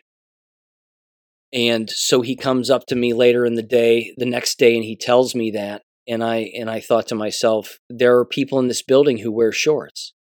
What's the problem? And he said, well, I don't know. I said, he goes, no one likes this principal, really. We're not fans of him, but, he just wanted me to tell you. He goes, I told you, I don't care what you do, but there you go. So I didn't stop wearing shorts, but I did go out and I bought some, nice slacks, and I spent money I didn't have on more clothes and things of that nature. And ultimately, it was in a faculty meeting, actually before the first day of school, where I was watching everybody just kind of be lied to about about what was going on in a professional development meeting. And I remember thinking to myself again, like, this environment is the worst. These people are dumb as shit. I feel like I'm the smartest person in the room. Not to be arrogant, but it was accurate. And I had outgrown the environment. I was smarter than the people running it. And I thought to myself, I can't be here anymore. And so I went out to lunch with a couple of guys that I had golfed with previously that I knew. And I knew very well, actually. And they were employees at the high school. And I was sitting over my lunch with them, and then that's when depression set in immediately. It was like flipping a switch or snapping your fingers. It was that fast. I immediately lost my appetite. I couldn't look anybody in the eye, and I knew that I knew that depression had set in because I had taught clinical depression. I knew what it was. I knew what the signs and symptoms were. I knew what the feeling was characterized as in words, but I had never actually had it before at all. So that sucked, and that was a nightmare in itself. Waking up, with anxiety attacks, cold sweats, my sheets just soaking, my mattress was soaking wet on a night in, night out basis. Sunday nights were the worst, And again, all of this, I might add, is very characteristic of individuals, again, who are whistleblowers and who are being bullied in the workplace. This is what happens. I ended up, of course, I'm going to get back to the school stuff, but there was a book that I came across when I was in graduate school, and I should have read it when I was in undergrad. But of course, it didn't exist back then, but it was still a book that should have been recommended, or the subject should have been recommended. But anyway, the book is titled The Bully at Work by a Dr. Namey is his name. And he and his wife were in charge of the National Bullying Institute, which I think is based out of Orlando, Florida, or Kissimmee, Florida, somewhere around there. And anyway, in that book, he goes through everything. He goes through all the behaviors of people in the workplace, bosses, males, females, breaks down the statistics, the whole thing. It's an exquisite read, and I highly recommend it for anybody who's still working in these environments, or you've taken your lashings within these environments before. But anyway, that all happened. And if you've ever had depression before, it's a living nightmare. It's an absolute nightmare. Food, you can't taste your food. You can't read anything. I tried to read my way out of it. I mean, think about how asinine that sounds. I couldn't read the Bible. I couldn't even read a sentence.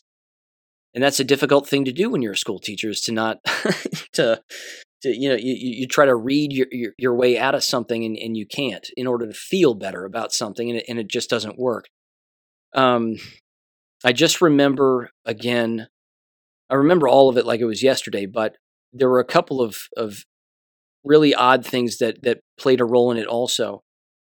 As you would expect, going from a middle school to a high school environment, your entire clock shifts. The whole timetable of everything shifts. When I was a middle school teacher, I would wake up at about 6 o'clock in the morning. I'd shower, I'd shave, I'd eat breakfast, and then I'd be out the door, and I'd be at school around 7 o'clock. And then school would start around 8 or 9, whenever it occurred. At the high school, we had to be there at 6 in the morning. And when I had depression, I couldn't get out of bed, and I couldn't shave, and I couldn't shower in a timely fashion. Everything was on slow motion. And it felt like that physically, but I knew I was moving at a much slower pace. So I found myself waking up at 4:30 in the morning every day, and sometimes 4 in the morning, and sometimes 3, and sometimes 2. And it would take that long for me to get ready. You can imagine, again, the nightmare here. But I would always, again, like normal, I would always eat breakfast. But when I would get in the car, it was impossible for me to put my foot on the gas, to even pull out of my garage and pull down the driveway and then put it in drive and whatever. I was always on slow motion. So much so that when I got out of my neighborhood, which was, it was on the water. I was fortunate enough to always have nice places to live. But I lived on the water out in the country, south of town. And I lived in this suburb, with again, really no neighbors around for the most part. It was gorgeous. My backyard was an absolute zoo of wild animals. It was amazing. But I remember getting out of the neighborhood and then getting on the road, the main road that took me into town, and I had to physically press on my right leg with my hands in order to get the pedal to go further down, so that I could put it in cruise control, so that I could just ride on cruise control on my way to the high school every morning. I felt like that for probably, I'd say, 7 months, the first 7 months of being a high school teacher. It sucked, without a doubt. I stopped golfing. I stopped hanging out with people I used to hang out with, who, again, were much older than me. They were older adults and friends of mine that I worked with. And I just stopped doing everything that I used to do. I stopped watching TV, which was the best thing I could have done. I stopped watching sports, which was also the best thing I could have done. I haven't gone back to that, which has been nice. And that's when I'll openly state, it was right then and there where my awakening process occurred. That's when I started to wake up. So when people hear the term depression, I think of it, based on my experience, I think of it as it was a breakthrough. I was experiencing what's been referred to as deep rest, which is you've been going so hard for so long in a particular avenue that this is your body and your brain's way of saying you need to stop. That you need to stop doing what you're doing, and you can't control everything, and it's a dangerous environment, and you know that, so you have to make better choices, and the best thing to do is just to quit. And again, probably in retrospect, I should have, but I remember getting on my knees one morning in my bedroom and just saying, I can't effing do this anymore. I got to find something else to do. I don't know what that is. You know, if I tell my parents this, they're not going to believe me. I thought. I said, I gotta do something else. But my parents were always supportive, and they were always there, and they knew exactly what was going on with me. And they came down and they visited separately and then together, and we talked, and a lot of things got hammered out, and we figured things out. But I stayed in the building for that entire first year, and then at the end of the first year, they took my classroom away from me on the last day of school, which was intentional, and it was another bullying tactic in order to get rid of me.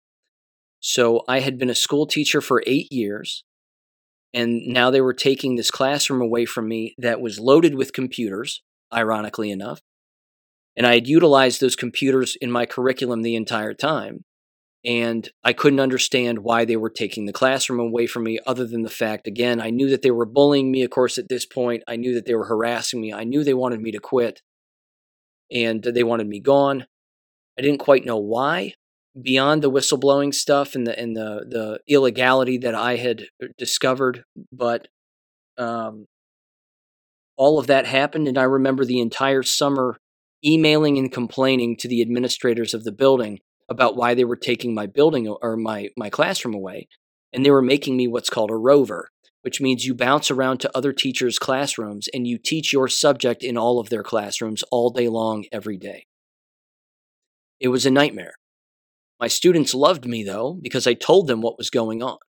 I openly said to them, here's what's happening in this environment, and you need to know this because this is an unsafe environment.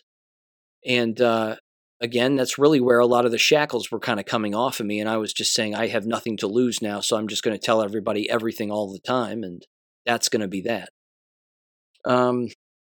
Later in that year, the next year, very early in the semester, which again, this only lasted until October, and then I was gone.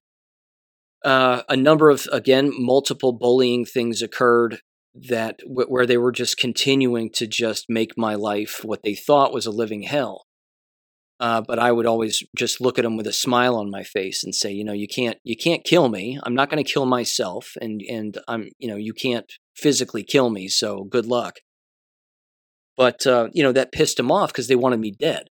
They really did. They wanted me dead and they wanted me gone, and I wasn't going to give it to them. I was going to make them force me out, basically. And so I had a female student, I assume it was a female student, sexually harass me over email. There's a policy and procedure for that also. I immediately followed it. I immediately handed it to the administrators. Another district investigator got involved, and they didn't do anything. They said, well, don't worry. We know you're innocent. You didn't do anything. This kind of stuff just goes away. And even the school principal laughed about it and thought it was funny. I said, this isn't funny. I'm being harassed. I don't know who this person is. And they want a sexual relationship with me, and this is disgusting. They were anonymous. Again, I had no idea who it was. And I said, you need to find this person and expel them. You need to find out whose email address this is, and you need to expel them and get them out of my class if, in fact, they are in my class. Now, to this day, I still think it could have been a student. I also think it could have been a staff member pretending to be a student in an effort to bait me, thinking that I would actually do something like that, which, of course, I wouldn't because I'm not a sexual predator. Again, I never even dated staff members. I had numerous staff members interested in me. I had single moms interested in me. I always turned them all down. I always turned them down. You don't dip your pen in the company ink. I never did any of that stuff. And I certainly didn't do anything with students. Again, I was the guy who was calling out people for trying to do that with students. So that's the way that went down. But they didn't do anything. And then there were a couple of things that ended up occurring where one particular day, well, this again would have been the two straws that ultimately broke the camel's back that semester before October of 2013.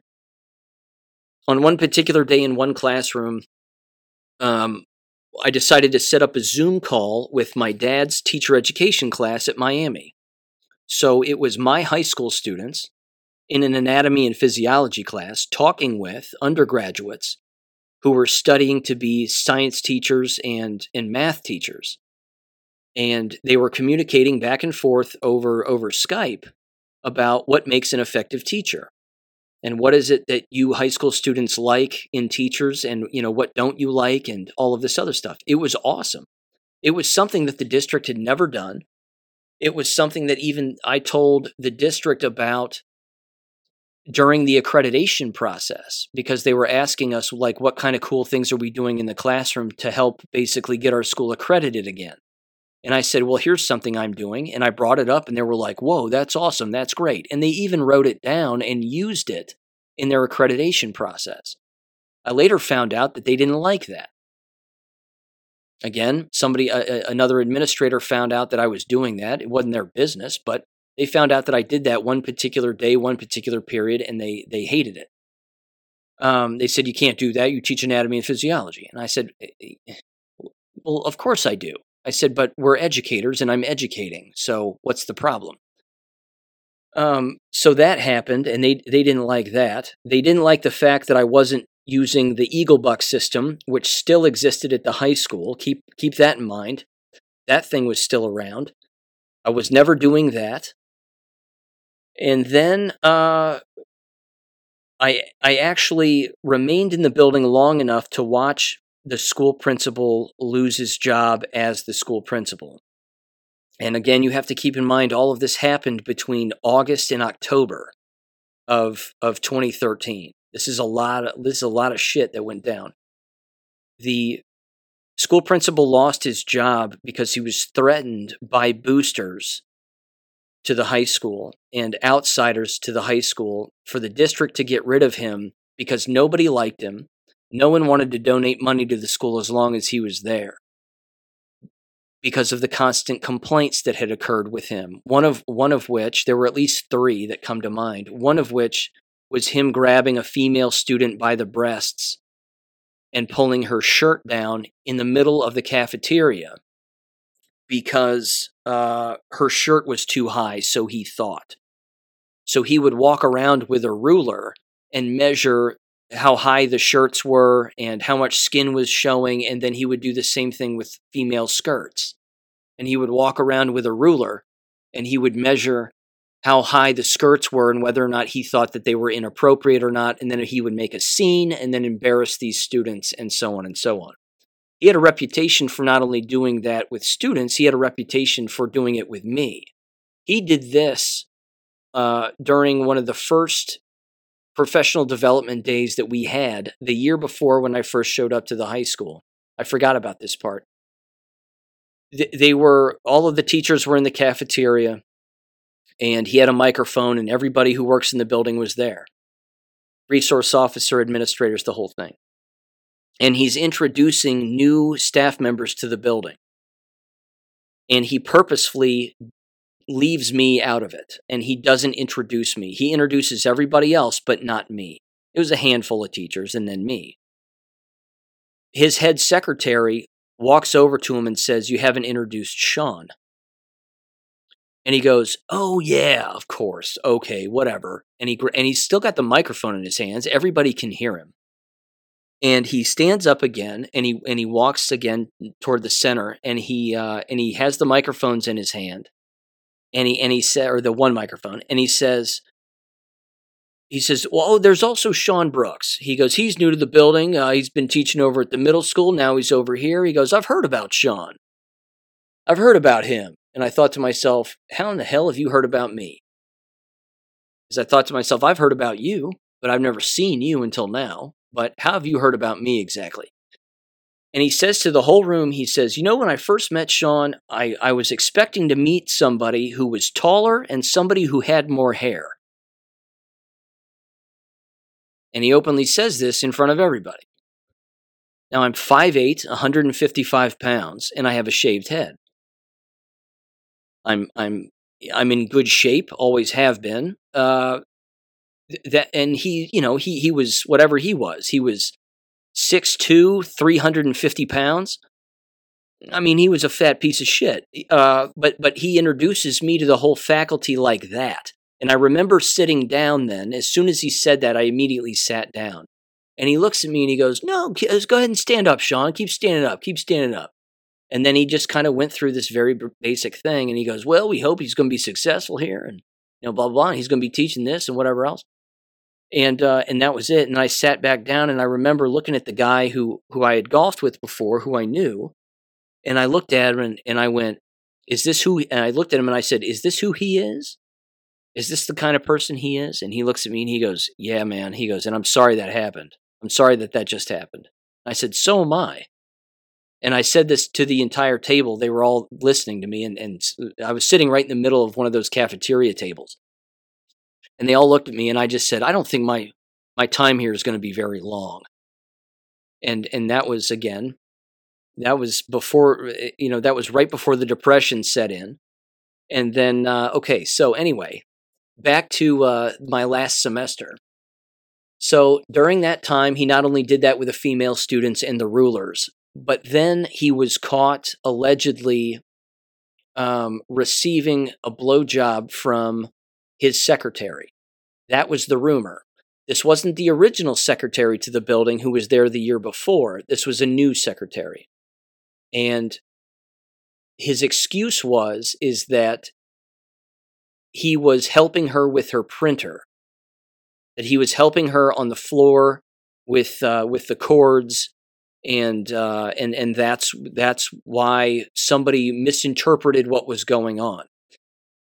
Ironically enough, we were told all of this and about all of this in a faculty meeting by the assistant superintendent, who was a female, one of the many assistant superintendents who was a female, though, and keeping in mind, again, that the principal was friends with the superintendent, who was also a male.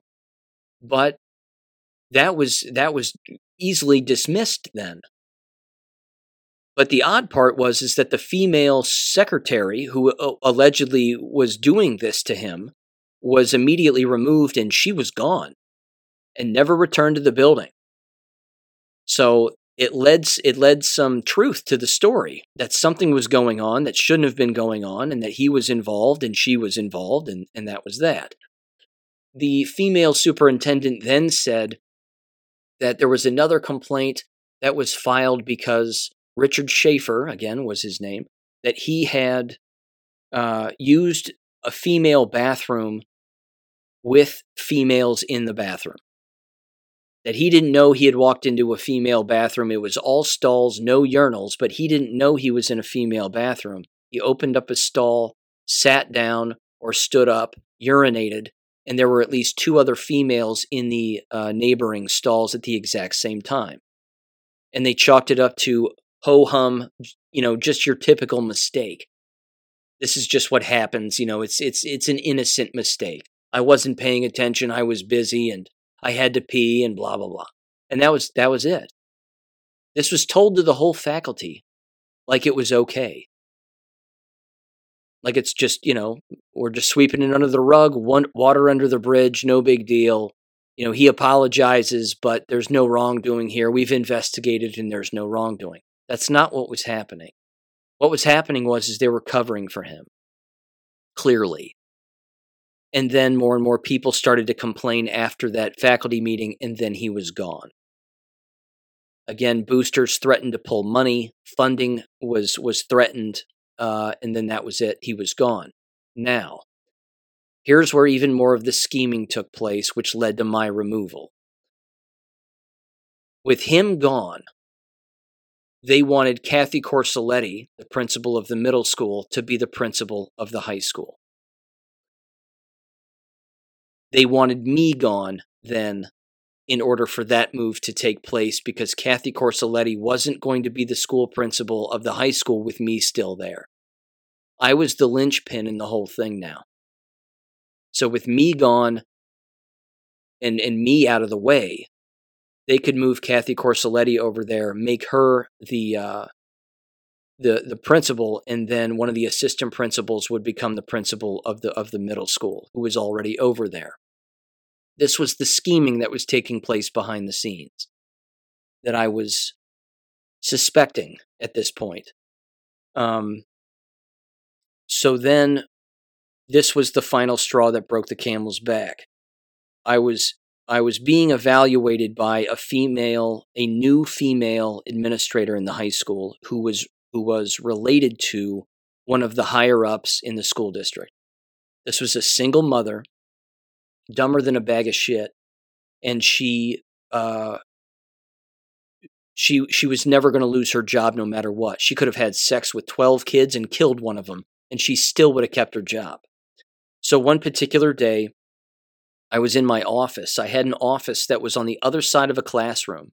So you had to walk from the hallway into the classroom and then into my office. And this particular class that was in there at the time, not my class, again, it was my off period, but it was being run by a substitute teacher. I walked out of my office and I immediately smelled something in the classrooms. It smelled like somebody was smoking something. It wasn't marijuana, but it was, I always thought, like one of those clove cigarettes or a vape or something along those lines. I smelled it immediately. I started to walk toward the door to leave out into the hallway, and a student follows me, and he was one of my students from a previous class. And he says, "Mr. Brooks," he goes, "I got to tell you, man." He goes, "Can you smell that?" And I went, "Yes, I can." Who is smoking and what is it? Because we have asthmatics in school, and if they smell these kinds of things, they can have an asthma attack, as you might expect, and it can kill a kid. So he looks at me and he goes, "I don't know who's doing it." He goes, "I think it's this kid over here." He said, "And I think it's a vape. I think he's smoking a vape."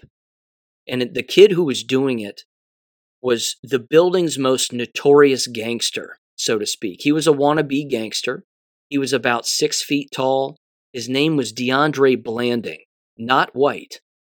And he was special ed to the bone, a delinquent, a sexual predator, a drug user, a drug dealer. He was everything you could possibly imagine. If he's not in prison or dead, he should be. Hopefully the latter, because he was a menace to society. So I went down to the administrator's office, and this was the female administrator who was favored, again, because they were related to people in the district. And I told her what was going on, and she was eating her lunch and being a piece of trash. And I said, "You need to get down there with the dean and a resource officer right now. And you need to pull him out now." And she goes, "Okay, we'll be on our way." I walked back into the room. I walked back upstairs. It was on the other side of campus. I walked back into the building, up the flight of stairs, back into the room. And I sat in the room with the smell of everything. And I was purposefully looking right at the door the whole time to see if they would come in. The dean and the assistant administrator, they walked up to the door, and then they walked away. And that was it. They never entered they never entered the room. They never pulled the student out. I even gave them the student's name. I told them who it was, where they were sitting. I said, "You come in and you get rid of them." And they didn't do it. And then they left, and they were gone. And I thought, I have to take matters in my own hands here. So I stood up and I started to leave. And before I left, I turned around and I looked at the room and I said, "I'm going to come back. And when I come back, you'd better hide whatever it is that you're smoking in your ass, because it's going to get found one way or another." And everybody in the room looked at me except for him. And that's when I knew, again, it was 100% him. His back was to me. He was rolling in his chair. Everybody looked at me except him. And I was like, I got him. I went back down. I told him what was going on. And I said, you need to get up here again. And you didn't come into the room the last time. Now you need to come up here now because I know it's him and you need to do your job. And I was getting louder and louder with her. And she finally followed me up the stairs. And I started pulling students out one at a time. And I pulled a couple out and I said, tell her who it is that's smoking this. And these guys were so afraid to say who it was that they were afraid they were going to get beat up, and they didn't want to rat him out and all this other shit. And I looked at him and I said, guys, you're going to be in in-school suspension if you don't tell me who this is. And again, the female administrator said that she would take them down to the office and search their stuff. I said, I don't think it's these guys. I said, it's this guy. And so she opens up the door and she calls his name. He stands up, he comes out, and he starts to threaten me and threaten to fight me in front of her because I'm accusing him of smoking something and he's denying it. Now, he had it on him. And they found it on him later on. But she let him back into the room. She let him go back into the room. She took students with her who weren't smoking anything and then contacted their parents and whatever else. And they weren't even guilty. But she let the guilty party back into the room. And all of that transpired in that short amount of time. We're talking like less than 30 minutes. At the end of the day then, he leaves. He ends up leaving. At the end of the day, I walked up to the union rep for the building, who was this little spitfire of a woman. And I said, here's what just happened. The female administrator, her name was Catherine Pyle. She was a Pyle, all right. But her name was Catherine Pyle, Katie Pyle. And she was the one who, again, had not done her job and was putting people in harm's way. And this was my interpretation of everything that had occurred. I told the union rep this, and she said, good luck disciplining her because she's related to so-and-so at the district office, and that's probably not going to happen. So I ended up going home. Sorry, had to clear my throat. I ended up going home that day, not wanting to return. And wouldn't you know it, the very next day, they ended up pulling me into an office on the first floor next to the principal's office, who at this point was an interim principal, who was one of the former assistant principals of the building who I knew, and she was a terrible person also, but it was her name was Delynn Bennett, and Delynn Bennett is now retired. She was ancient again back then too. She was a grandmother even back then, and she should have retired as well, but either way, she pulled me into her office, as did Katie Pyle, and they started to ask me about a website that I had where I was engaging in teacher education. I had a teacher education website, basically. So I was providing tips on how to be effective teachers. That's what it was. It was a very professional website, and on the website were videos that I had produced over at the middle school, and even a couple of videos I had produced in the high school with students talking about how to be successful in the school environment, what to pay attention to, what not to pay attention to, what to do with your schoolwork, what questions to ask your teachers. It was always that kind of discussion. Again, don't get distracted with this, pay attention to this matters, this doesn't, things like that. It was all designed, as you would expect, to be health education related and to create a far safer environment than the one that existed and to protect students. This, of course, had district supervision and permission to do when I was at the middle school, but they were upset that I had done it at the high school without receiving the same permission. And I thought to myself, well, I don't need the same permission to do the same thing I've already done. Why would I need extra permission? They started to yell at me, and they said, you've got to take those videos off of your website. And I said, why? And they said, because you haven't identified all of the students in the videos as whether or not they can be on camera or not. And I said, you as administrators take videos of students all of the time around the building and even at sporting events, and you don't do that either. And you put those on your YouTube channel and you put those on the internet. So are you going to do that too? Delete all your videos also? What about all the students that are in TV production class and all the students you film in the hallway and during the pep rallies and gymnasium and XYZ? What about them? And then they panicked and they said, that's not about that. You need to take your videos down. And that's when I thought, okay, we're definitely done here. These people are, they're after me. They're not going to stop. And so I said, yeah, fine, I'll take them down. I don't give a shit. It doesn't bother me one way or another. No rule was broken. No laws were broken, but good luck and do whatever you want to do. And Delynn Bennett looked at me and she said, I have to move this to HR. I said, go for it. I already know him. I don't like him. Go ahead and go for it. And I left.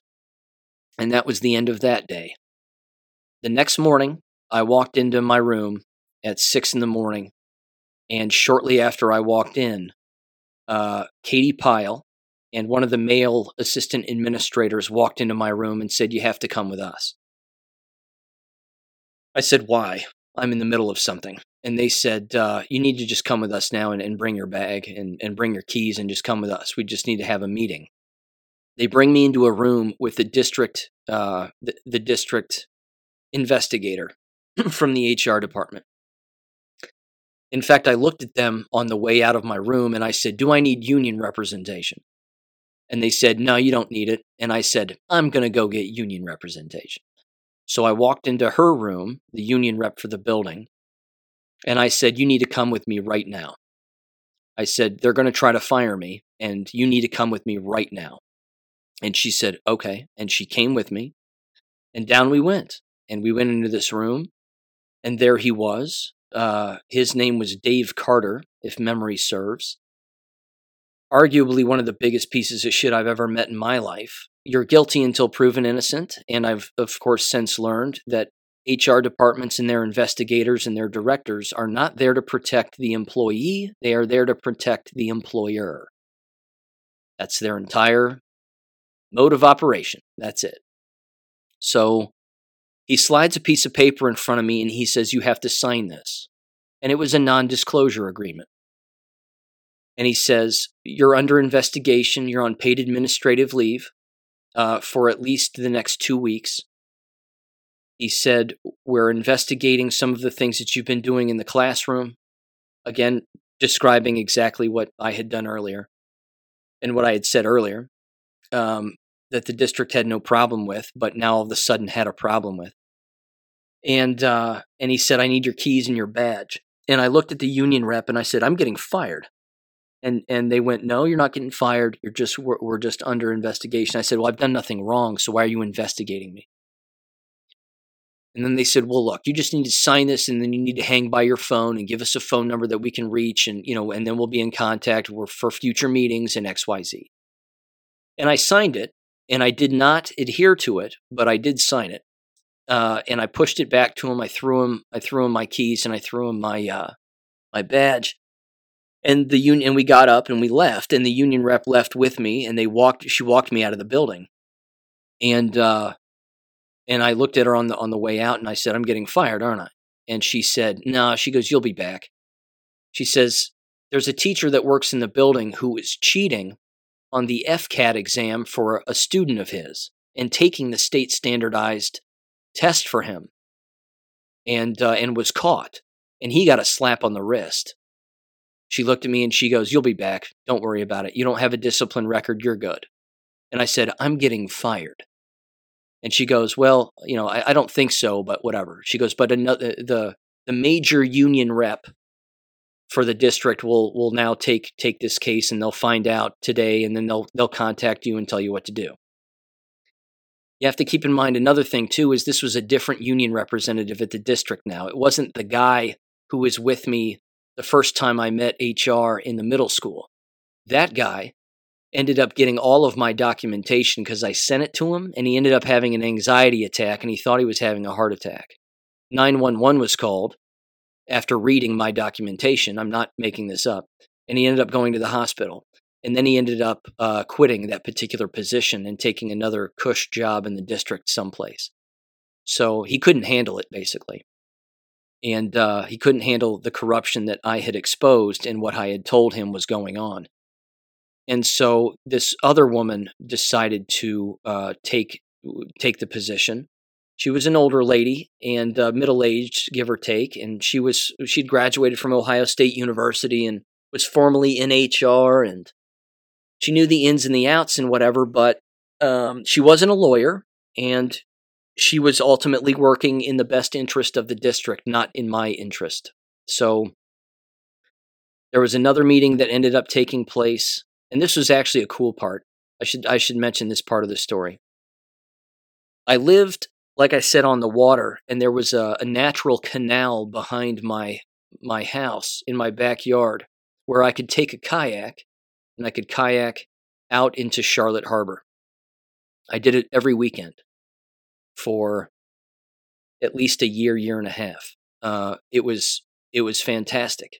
And you talk about escaping reality and surrounding yourself with God and nature and all of it. It was remarkably therapeutic.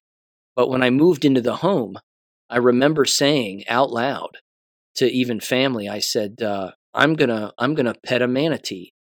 I'm gonna see a manatee. I've seen them my whole life, but I was gonna pet a manatee. That thought was in my head, as crystal clear as anything else. I said, I'm gonna pet a manatee while I'm living here. All the times that I went out kayaking every single weekend, I never saw a manatee, nor did I pet one. And then my first day of being on paid administrative leave, I took my kayak out. I left my cell phone at home, so I wasn't hanging around my cell phone waiting for the investigator's call. But I took my kayak out, and sure enough, I got out to where I normally would go, and I had my video recorder with me because I would record stuff out there. It was cool, just amazing wildlife, and stuff you'd only see in a zoo. And it was my backyard, which was awesome. But sure enough, a manatee was swimming toward my kayak and came right up to me and stayed there. And it didn't leave. And I pet it. And I got the whole thing on film. And I might link it in the description below if you want to see. But if I can find the video anyway, I think it's in an external hard drive someplace. But that happened. And I remember calling my parents at the time later in the day, and I said, "You're not going to believe what happened." And they said, "Sean, it's a good omen, and it means that you're supposed to leave. It means that you're safe, and your time to leave is now." And this was also ironic because the very week that I was under paid administrative leave, I was also being nominated and had been formally nominated for Teacher of the Year. So that happened. So you can imagine, as I've said before in previous episodes, being nominated for Teacher of the Year is the kiss of death. That was already in motion long before I was under investigation for something I had not done that wasn't breaking any rule. They just wanted me gone, in summary, because they knew what I had on them. And one meeting took place.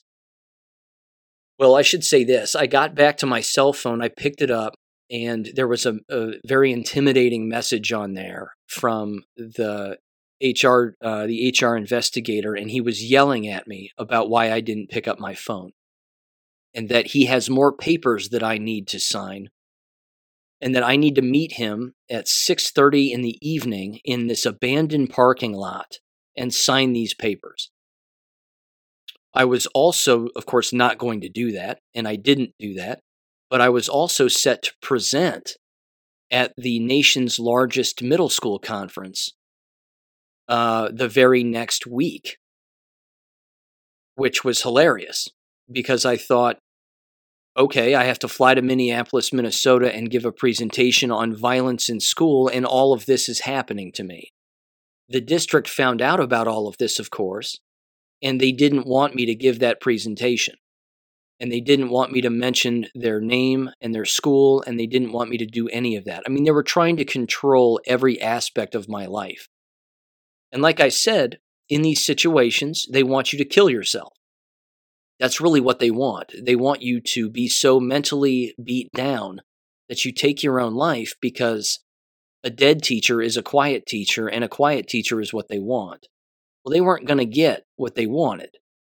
Years before, when that depression set in at the time, I could see why people would want to kill themselves. I mean, I fully understood it. It was never an option for me. That wasn't something I was going to do, but I could see why people had reached that decision. So, either way, he wanted me to sign those papers. I wouldn't do it. And then one meeting took place where this was basically the wrap-up meeting, which was the questioning meeting, the interrogation, we'll call it. I walked into his office in the district office with the union rep, and she looks at me and she says, "If I kick you under the table, stop talking." And I thought to myself, fuck you. I'll say whatever I want, and you can kick me all you'd like. So he starts in and he asks me, I'm not kidding, 200 questions. It was 200 questions he asks me, and he has a stack of questions. Now we're talking a stack of questions probably on paper, again, that was three fingers thick, and he every single time he'd run through the questions, and he's recording me the whole time, he would take the piece of paper and he would flip it over on its front side next to the stack. So as he's asking me these questions and recording me here, which it lasted well over, like, I don't know, it was at least an hour and a half, if not 2 hours long. Longer than, well, not as long as this podcast episode, but it was long. I was just watching that stack of questions get smaller and smaller and smaller. He was accusing me of all kinds of things. I mean, they were reaching for something to get me on. He also broke his own policy when he was interviewing, apparently, students in my classes to get their perceptions of me. Now, as it turns out, they all loved me. And they all said this, which pissed him off, except for one or two students who were like, he's an asshole. And I was like, okay. And of course, as you would expect, as a district investigator looking to fire somebody, he focused in on them. And he claims that one of the students didn't want me to record during one of these peer review, one of these peer sessions where we were talking about safety in the building. And I said, I said, I remember the kid. I said, he didn't have to be on camera and he didn't have to participate. Nobody had to participate. I said, but they all participated except for him. And that was kind of it. And the kid was retarded. I mean, it was a fact. The kid was on the spectrum. He was handicapped. He wasn't all there. Anyway, he probably thought Santa Claus was real as a ninth grader. But either way, that was kind of the end of that. And then he looked at me and he goes, "Okay, well, that's the end of this. I think we have enough here, and that's going to be that. And then we're gonna make a decision in the future." And I went, "All right." And I stood up and I left. And she followed me out. She kicked me under the table a couple of times to basically stop talking. And we walked over to an adjacent room, and she said, and I sat down, and she said, "Okay, here's what's going to happen." She said, "They're going to move to terminate you." She said, "If you want, there can be a meeting between the assistant superintendent, me, and the investigator, and you all in the same room, and you can say whatever you'd like, but they're still going to terminate you." And that's what's happening. And I looked at her, and that's when, again, I lost total trust in her. And I said, "You've done nothing for me." I said, "You're not a lawyer. You're not representing me. You're representing them." I said, "They can do whatever they want. I don't give a shit." I said, "Tell me what resignation to fill out and who to send it to, and you'll have it." And then that was the end of it. Again, during that time, my parents were visiting, either one at a time or together at the same time. I'm not sure which. They're not divorced; they're married. But that's again when we'd go out and get a pitcher of beer, and we'd talk about what had happened and what was going on and where I was going. And they completely knew that I wanted a PhD, and they knew that I wanted to teach college, and they knew that I wanted to enter graduate school, and I wanted to keep learning. And they supported it 100%. And I was in a position where I could sell my house for quite a profit, and I did.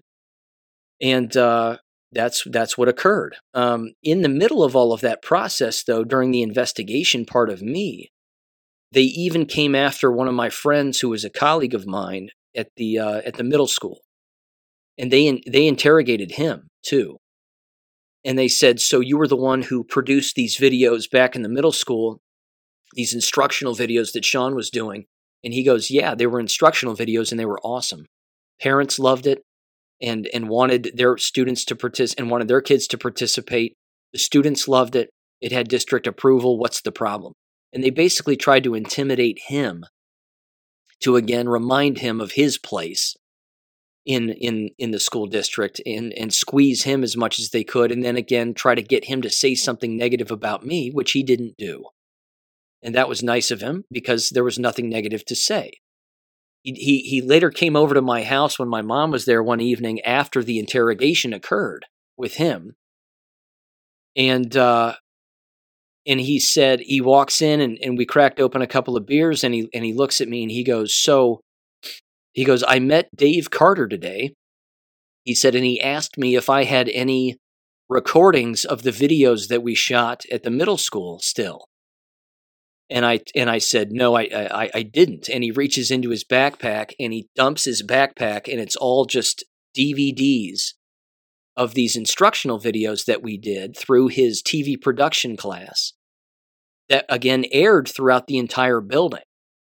And I just started laughing, and I was like, "That's hilarious. You still have these?" And he goes, "Oh yeah, man." He goes, "They're great." He goes, "But he wanted to see them because he wanted to keep finding shit on you, thinking that you had done something wrong." And I went, "Well, fuck him." And then I took a trash can and I just swiped them all off my kitchen counter into a trash can. And I said, to hell with him. So I felt terrible that my friend at the time had to experience that, but he was experiencing it as a result of retaliation, because retaliation happens. That's a play in the playbook. That's exactly what occurs. So you would think it would all end there, ladies and gentlemen, but it didn't. I sold everything I had, I sold my house, and I moved back to Ohio. Drove the U-Haul all the way back to Southwest Ohio, sold all my stuff in Ohio as well, and entered graduate school, and was taking classes online for my PhD in education, to be eventually, hopefully, a teacher education professor. That didn't work out, which thank God it didn't, for obvious reasons. And one day I walked out to the mailbox, having already written my first book and working on my second book about the experience that I had down there, which was available on Amazon and Kindle at the time. Again, it's titled "Where the Finger Points." It's been shadow banned on Amazon. You have to type in the actual title of the book itself in my name, I think, in order to find it, but it's there. And I walk out to the mailbox and I open it up, and there's a letter in there from the State Department of Education in Florida. And then very shortly after, there was one from Ohio. The one in Florida basically put sanctions on my Florida certificate by saying that if I wanted, because the investigation had to move then to the state level. So they falsified an investigation about me, the one that this Dave Carter guy put together. I went through, the entire investigation was sent to me. My dad and I went through it line by line, and there were at least 150 lies that existed in this investigation. I lawyered up in order to salvage my certificate. In retrospect, I shouldn't have. That was a mistake and a waste of money. But they basically told me at the state of Florida that I could continued to teach there as long as I maintained my license, and the only way that I could do that was if I was on a probationary period for 3 or 5 years, where I paid $250 a year. The administrator that I worked for would have to sign off on a piece of paper admitting that they knew about the situation, that they had the investigation of me, and that they still wanted me to work there. And I had to take an ethics course and get at least like a B plus in this ethics course. And I refused to do all of that. I just wasn't going to do it, and I didn't do it. So I let my certification in Florida expire. That's when, again, after all of that occurred, that's when I went to the mailbox, and there was another letter from the Ohio Department of Education, and I was being investigated for conduct unbecoming an educator. So you're seeing this as I'm talking now, and it's been going on since the beginning of time regarding people who hold licensure or certification. And it happens in any field. The medical field, the legal field, the education field, it does not matter. Right down to not down to, but over to an individual who cuts hair for a living. Those individuals have certifications and licenses also. And if somebody lies about you, then you can lose it. So I lawyered up yet again with the same education firm in Cincinnati. Nice guy. His name was John Kincannon. And Erin Heinrich was her name. Nice gal.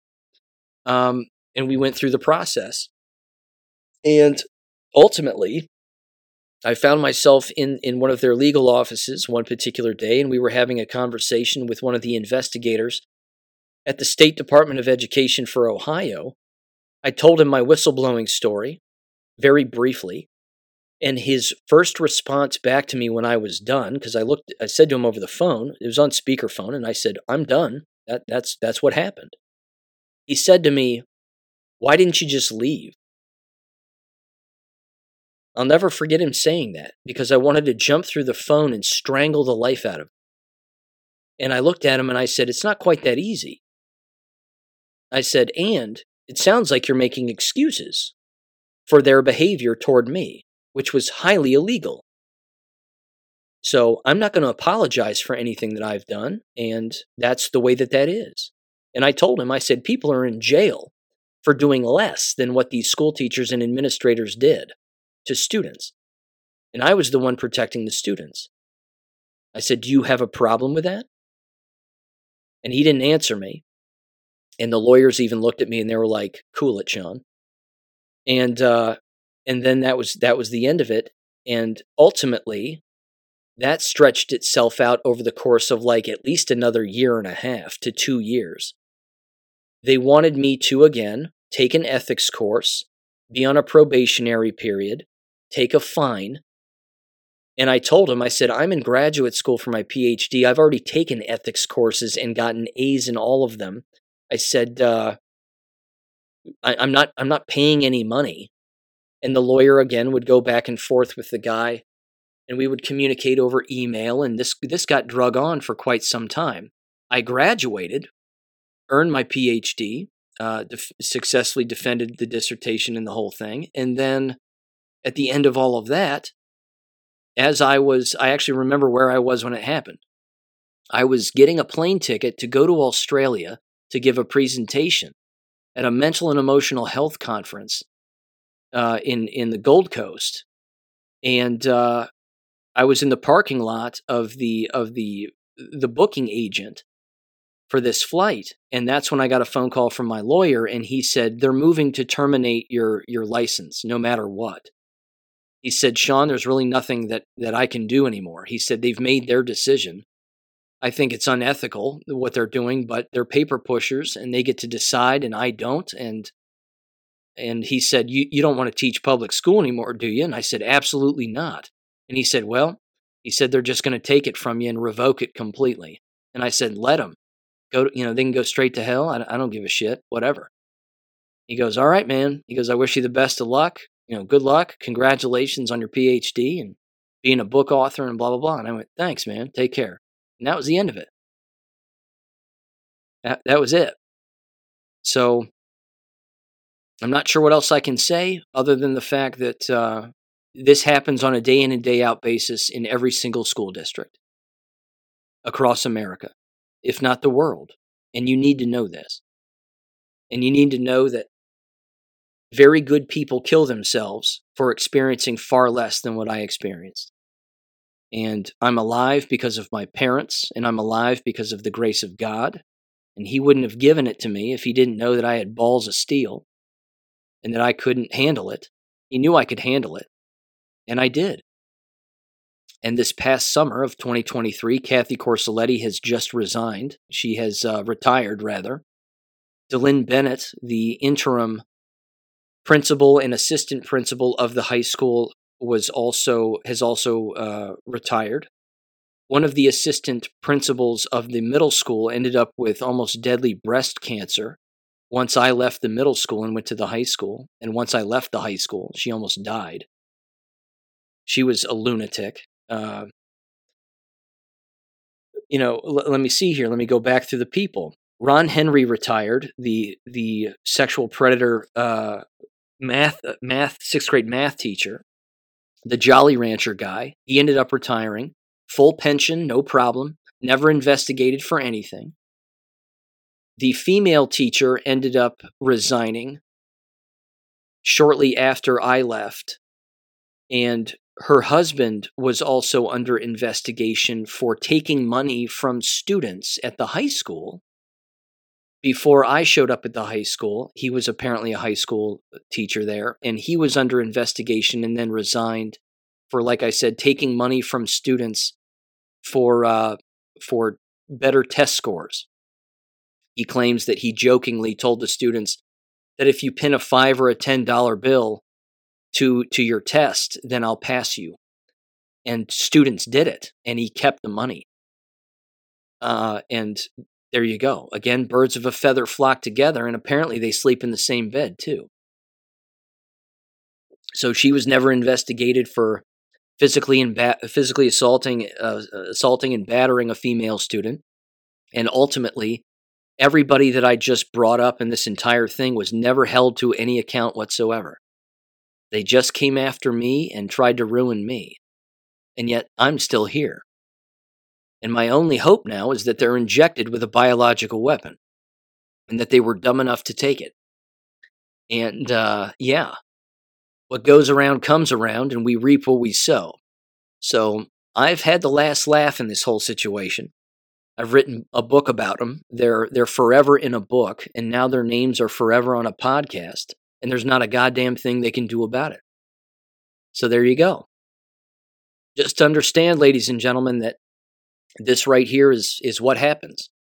This goes on in this business all of the time. It goes on in every line of work. It's not an accident that one of my favorite movies is Serpico. I love that movie.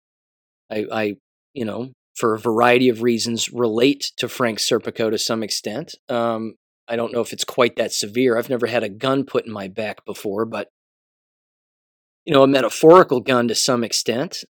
Even one of my old neighbors in Florida, when I was quitting, he lived in a house with his wife. They were retired from Ford Motor Company in Michigan. He looked at me and he said, you got to be careful with those union guys and those union people. He goes, they work with the companies hand in hand against the employees all the time. And if you don't do what you're told, you might find yourself wearing cement shoes.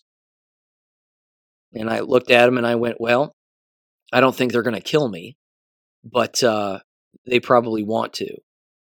And I remember he and his wife were concerned about me and concerned about what was going on. And I just reassured them everything was going to be all right. And I'm sure they've passed on since, but they were great people. The McCanns was their name. Good people. In fact, let me mention this very quickly. There were a couple other details that I just recalled here. Basically, to sort of summarize the day in and day out workplace bullying, it was becoming frequent, as you might imagine. It was becoming daily, and it was occurring with basically any single thing that I would attempt to do or anything that I was actually doing, with or without their knowledge. Back when I was in middle school, the same colleague who again came to my defense and was interrogated by the district investigator, the two of us gave a presentation at the nation's largest middle school conference. And I submitted the proposal for, again, these these anti-violence videos that we were creating in the school and showing the students in the school. And again, we were saying this is a great way to prevent violence and reduce it and get people to leave each other alone in these environments, was to get students to talk about it and then get students to basically remind other people to stop. Again, it's about getting everybody on the same page. And I was, of course, subverting the administration because they weren't doing anything. They just weren't bright people. So when we were giving this presentation, or about to give this presentation in Louisville, Kentucky, they pulled me into their conference room, the principal did, and she said, "Okay, so you told me that you're presenting at this conference, and that you're gonna need time off." She goes, "I don't know if that's gonna happen or not. We're stretched for subs, and I just don't know if that's gonna happen." And I remember looking at her and going, "I know what you're trying to do, and you can't stop it from happening. So I have endless sick leave days, at least a month's worth of sick leave days. I can take as many days off as I want." And I remember thinking to myself, she can't stop me, and she's not going to. So what I did is I went around her and I told the superintendent at the time. Now, I worked under 2 superintendents my entire time that I was there, but I remember emailing the superintendent and just saying, "Just wanted to let you know that I'm going to be representing myself and a colleague, and we're going to be presenting at this conference, and we just wanted to let you know that, we're going to have your school's name on our badges and whatever else." And I didn't tell him a whole lot more about it. I just told him that it was an anti-violence thing, and it was videos that we had created in an effort to educate people about being safe in a school environment and whatever else. He immediately emailed me back and he just goes, "Congratulations, thanks for representing the district. Have a great time." That was perfect, because he then, in that email back to me, he carbon copied the school principal, which pissed her off to no flipping end. I mean, she hated it.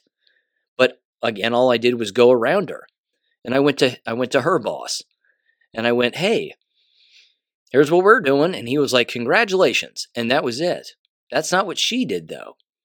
Again, she tried to keep us from going. She didn't want us to go because she was jealous. She wanted us to take her with her, take her with us. And we weren't going to do that. It wasn't her idea. It was mine. It wasn't her effort. It was mine. And she was sad that we didn't invite her with us. She wanted a little vacation. Well, go to hell. Come up with your own idea. But she didn't, because she was a dummy. So that happened. And then when we got back from the conference, it went swimmingly, standing ovation, 150 plus people. And when we left, and we ended up coming back, very haphazardly and very sarcastically, she approached my colleague and my friend, and she said, I think it was in the cafeteria or something, just in passing. She goes, "So how was that conference in Nashville?" And he goes, "In Louisville?" And they went, "Oh yeah, that's right. It was in Louisville. So how was that?" And he was like, It was great. Thanks for asking." She was like, "Oh, okay." And then that was it. They never spoke to me about it once it was over with. They never asked me how it went. I think actually that's not true. I think an assistant principal asked me, just kind of, again, sarcastically and in passing, with a little bit of jealousy in their voice and a little disdain. "So how did that go?" I mean, again, anytime that an individual in an environment tries to be successful, either on their own or with a colleague, there's always the clinger-ons. There's always the people that want the credit, and people that want to join on, and people that want more accolades, and they haven't done jack shit. And frankly, you're not gonna get any attention. And we're, at least me, I'm not gonna give anybody any attention if they don't pull their weight. And they were actually creating the problem in the building. That was the ironic part. They were creating the problems in the building, and I was trying to solve them, and they hated that. They couldn't stand it. It didn't matter how many students were safe. It didn't matter how much education was taking place. If they weren't receiving credit, then that was the end of it. And by the time I left, the superintendent, the time that I left the entire district, the superintendent himself ended up retiring also. Because I think that he found out what I was experiencing and what I had on the district, and that really caused a lot of shifting around in the entire district. And you have to keep in mind, Charlotte County, Florida is not a small county. They're a big district. They had 2 high schools, if memory serves, 2 or 3 high schools. They had 2 middle schools and then 11 elementary schools. It is a large district, but very corrupt because, well, they're all corrupt. But either way, that's my whistleblowing story. Again, I was a whistleblower before it was fashionable. No one cut me a check for $250,000 like James O'Keefe, and there was no GoFundMe account, none of that shit. I just stood up for children that weren't mine and tried to protect them from a very evil system and very evil people. And I was successful, and then I was not successful with some. So that's the way it worked. And again, that was my K-12 education career right there. Lots of good stuff happened, of course. I mean, I saved people's lives. That happened also too. With valuable information and 1,000 other things, advice and everything else that a school teacher does. But I'm not sure what else I can add. It's a criminal organization, as I've been over on the show, and I will continue to bring it up. That's the way it goes. So thanks for listening to that long explanation. It's arguably the longest episode I've had. I got that all out without even writing down a single note. So there you go. That's how fresh in my mind it still is to some extent. But again, it's like I said, it's a criminal organization and it's lying. And these people suffer from serious disorders and they don't even know it. And they're all brainwashed and they're protecting what they think is the bottom line. The problem they don't understand is it's on the bottom for a reason. And now it's going to implode and completely disintegrate. And there's nothing they can do about it because they're responsible for it. That's American education. So get out of the system if you can. It hasn't changed. It won't. It will only get worse. And I'm glad that I'm out. That was my waking up process too. And I've never looked back. So again, thank you for listening. I'll catch you next Wednesday. Happy Thanksgiving again. Peace. Thank you for listening to American Education FM. Make sure and check out AmericanEducationFM.com for more information. Take care and God bless.